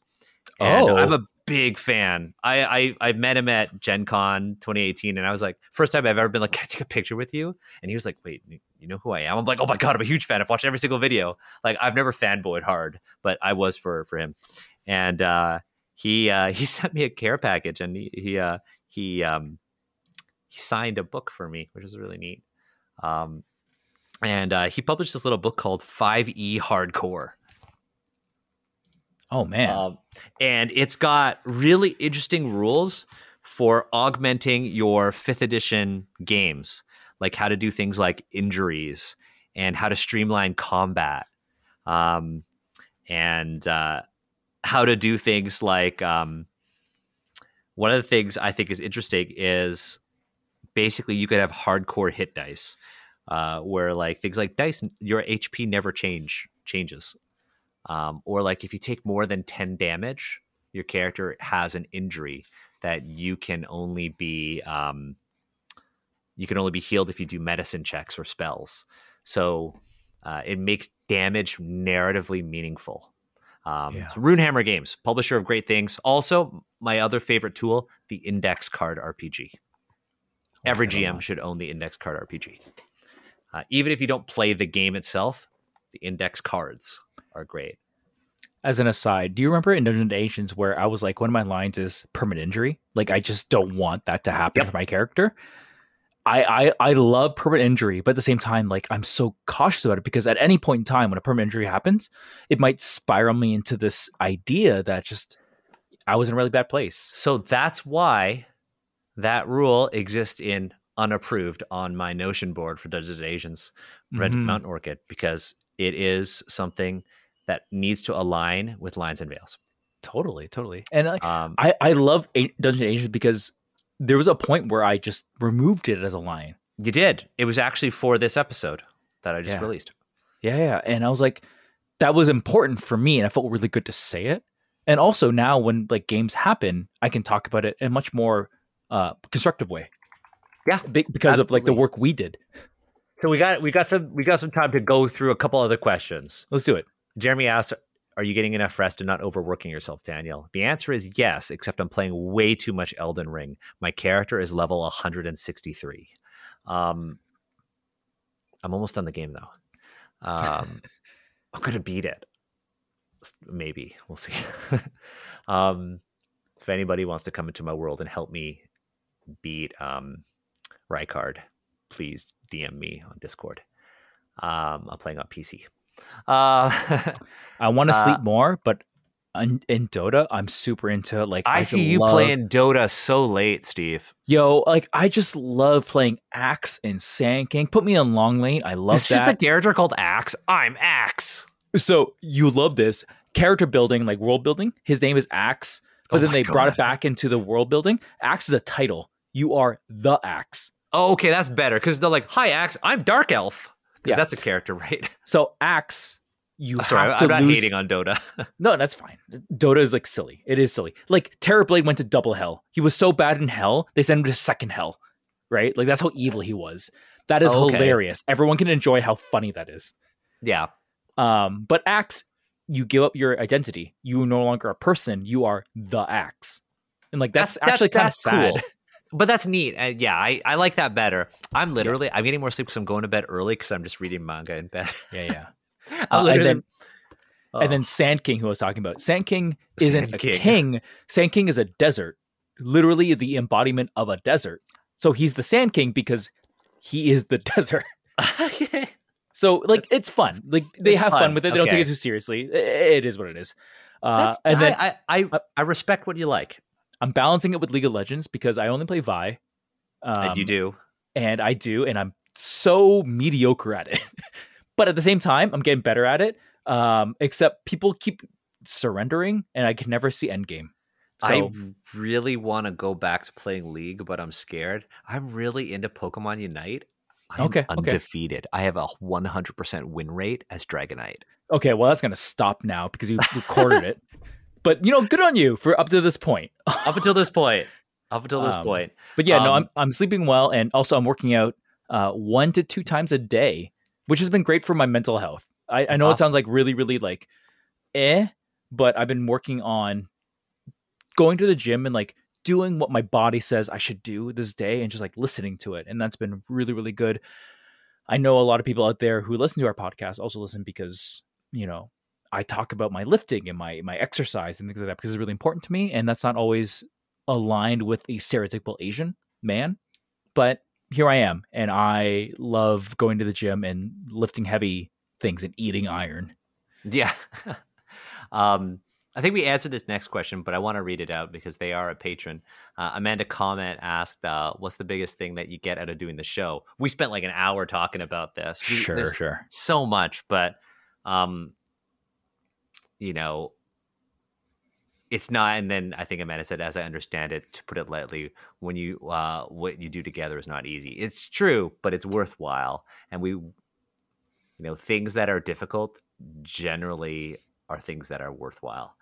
If I can add on that, I definitely feel comfortable enough that if it was too much for me, like I do get weird questions sometimes, and I get weird comments, and sometimes they're positive comments, and I take it in like a weird way because of other things. I feel comfortable enough with this particular group that I can say like, hey, I need a break, an indefinite break, and that is acceptable. That's fine. And that's always been, sort of the understanding. It's like, hey, if you need to leave for a bit, you leave, and the slot's always open. For sure. It's always been this revolving door for you. For sure. I think that's the right analogy. Spectre Crumbs asked, what's the information that stands out to you the most that you've learned through doing the podcast that you wouldn't have learned otherwise? Oh. I think for me, it was actually the Chinese mythology. Because, I present very East Asian, and it's very easy to like understand me as Chinese. In fact, my family uses Chinese, honorifics for family members. Mm-hmm. Despite the fact that we are very Vietnamese. Yeah, but your family originates in China, but generationally went to Vietnam and built roots there, and then came here. Exactly, and that plays into like how we treat the how we view like Chinese people, mainland versus Hong Kong versus other Vietnamese people, and things like that is very, very complex. And we talk about that a bit in the Vietnamese episode of Vietnamese Voices. But for me, like when you hear me in the podcast be like, oh my God, that's amazing, you're hearing me hold my brain on the podcast, that's because I didn't know this stuff, and Daniel is educating me, and like you're seeing it in real time. So that for me is like amazing. The educational thing I get as another Asian on this podcast, it's amazing. I mean, same thing. I could say so many episodes like the mixed race ones.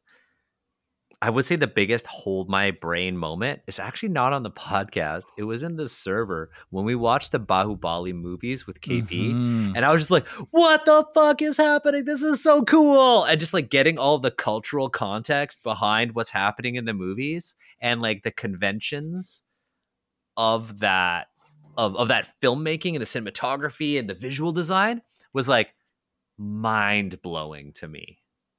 That's my biggest one of recent memory because it was just like huge. So yeah, I'm very happy. I can't wait for us to do more movie stuff because Drew's absolutely crushing it there. I actually really want to do like a manga club or something. Doesn't even have to be for physical. Read scans. I do too. But I would love to do a manga club, mostly to hold me accountable to this. That said, couple of things that we have to do. First thing we have to do is actually thank our amazing patrons. Had some tech issues with the Photoshop, but we have our patrons here. If you're not up here and you were recently a patron, I'm so sorry. We will get you on the next one. But we have so many people to thank. Marla, where is Marla? I hope Sarah is going to get Marla if she's listening. Hopefully, I don't have my phone, but we're gonna try to get Marla. But so many folks to thank for our continued programming. It's because of these patrons. A lot of this is going to be put directly into Dungeons and Asians. And paying the cast and getting art done. So grateful for, folks like Brooke Bright, Pixel Grotto, Jeremy, Daisy May, Arjun, Justin, Wayan, and of course Sunlit Music. And then of course the most honorable Metalweave Games, Andreas, one of the folks who taught me how to play League. Literally taught me how to play League. I feel like Andreas and Kara in the server both taught me how to play League, and the reasons why I really enjoyed playing League and want to go back. Valorous Games right now, we in business right now. Liana, I appreciate you. Such an amazing mind and person. I also just like in general would love if Liana was just a part of Asians Represent more. Not even as a guest. Throwing that out there into the universe. Dungeon Glitch / Matt, super honorable, always positive on Twitter. And, we have the most honorable ×2 Epic Impulse, Name X, and of course, Amanda. I'm going to say your last name wrong, but I know you're Amanda Comet because you're awesome. And that's why I put your question up here. Then we talked about it. You folks are awesome. I'm going to mute my mic right now and try to get my partner to grab Marla. Actually, I'm going to get Marla myself. Now that I'm downstairs, I'm going to get Marla. Steve, hold the air and start talking.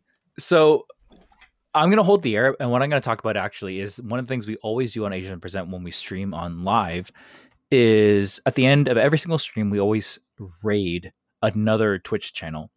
And we actually couldn't do that until Twitch enabled tags. So what I actually do every single time we stream is I load up every single Asian tag that I can find. And the Asian tags are Asian, Asian American, Central Asian, South Asian, Southeast Asian, South Asian, I already said that. And I go through them all. And while we stream, I look for those who have the lowest view count. And then I click on their streams, and then I look at how long they've been streaming, because I'm looking for like the 30 minutes to an hour kind of mark to see if, when we transition and raid them, people can like hang out with them for an extended period of time. And I think that was a really important thing that we do, even though you don't see it on or hear it on the podcast or things like that. I think one of the goals, and it aligns with our goals, what I mean to say, is that rating other marginalized folks and just like getting them involved in what we do is really, really important. So I'm always happy to spend the extra 10 to 15 minutes finding a channel we're going to raid and then going nuts with it. And Marla. We can do that because of that. But more importantly, we have Marla here. She is not happy. It took a while for us to get her. She does not look enthused she is not by happy. This.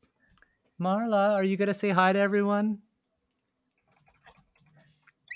Oh, we got a little squeak. Okay. I hate you. Little toe beans. Little closer. Oh, little bean. Okay. Marla is very much a diva. Marla is a diva. So again, I want to thank all of our amazing patrons. Thank you for joining us for this episode, letting us talk about Asians Represent. Let us speak our minds about things that are not just like we're not just talking about education. We're just talking about the show and what we want to do.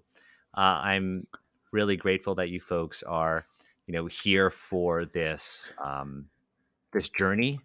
And that you support us, and that we want to hear your input moving forward. So that said, if you have ideas for Dungeons and Asians, you have folks who you think would be good on the show, or you just want to join our Discord server, and to be honest, to ask questions about how we run things. I think that transparency is really, really important. And I hope this episode, personally, really helps to understand that if you have questions, we are a resource that you can totally take advantage of and just ask and understand, because we all should be uplifting each other in this space. Go ahead. I think what I should do is actually do a stream in the server where we just I show our setup. I'll share my screen. I'll show what we do for editing. I'll like show how I set things up on my desk and everything like that. Happy to do it. I also have one thing before we leave. Literally 30 minutes before we went live, I got an email from WotC inviting me to D&D Direct. They are doing like a remote thing where they're doing a remote thing where they're like having media folks at D&D Direct through Gather Town or that thing. And they were like, in the email, they were like, you can stream this. So I'm thinking of Twitch streaming D&D Direct, or maybe just doing it in our Discord server. We'll see. Let me know in our show discussions channel if you want me to do it on Twitch, or if you would prefer that we all react together in Discord. They did write a warning. They were like, your mic will be there. So if you're chatting with your chat and you're wandering around Gather Town, everybody's going to hear you chatting and not hear the other things coming in. So it's going to look like you're talking to yourself. So that's why, Steve, I said I have to sort out the tech side of things. But I think if I do 2 mics, one for that, one for Discord, I can do it. If there's anyone who could do it, it's you. I think I can do it. It's next Thursday. I'm going to probably stream for a couple of hours. Also, Steve, you'd be proud of me. I'm on vacation. You're kidding. Like true vacation where you're not doing work? I took vacation. I have like a month's worth of vacation, and I was like, I'll take 2 days off. I am very proud of you. This is a big thing. Yeah. This is great. This is the biggest step for me. If anything from this episode, we learned that Daniel took a proper vacation because he wants to read manga. That's really it, dude. I love you. I love the thing. I love what we've built here, and I love continuing working with you. This has been so great. I love that we made space to like reflect on it, and I hope folks got some value out of this. More episodes of us just shooting the shit. Maybe Bubble Tea Book Club this month will just be me talking about my love of Spy Family, or the other trash manga that I read. Because I read some trash manga. We could talk about that. But yeah, that said, thank you folks for joining us for this special episode. Glad you folks get value out of this. Glad that you asked questions, that we were able to answer them, and glad that we've had these 2 years together in the pandemic, because I honestly think the pandemic would have been shit if not for these conversations.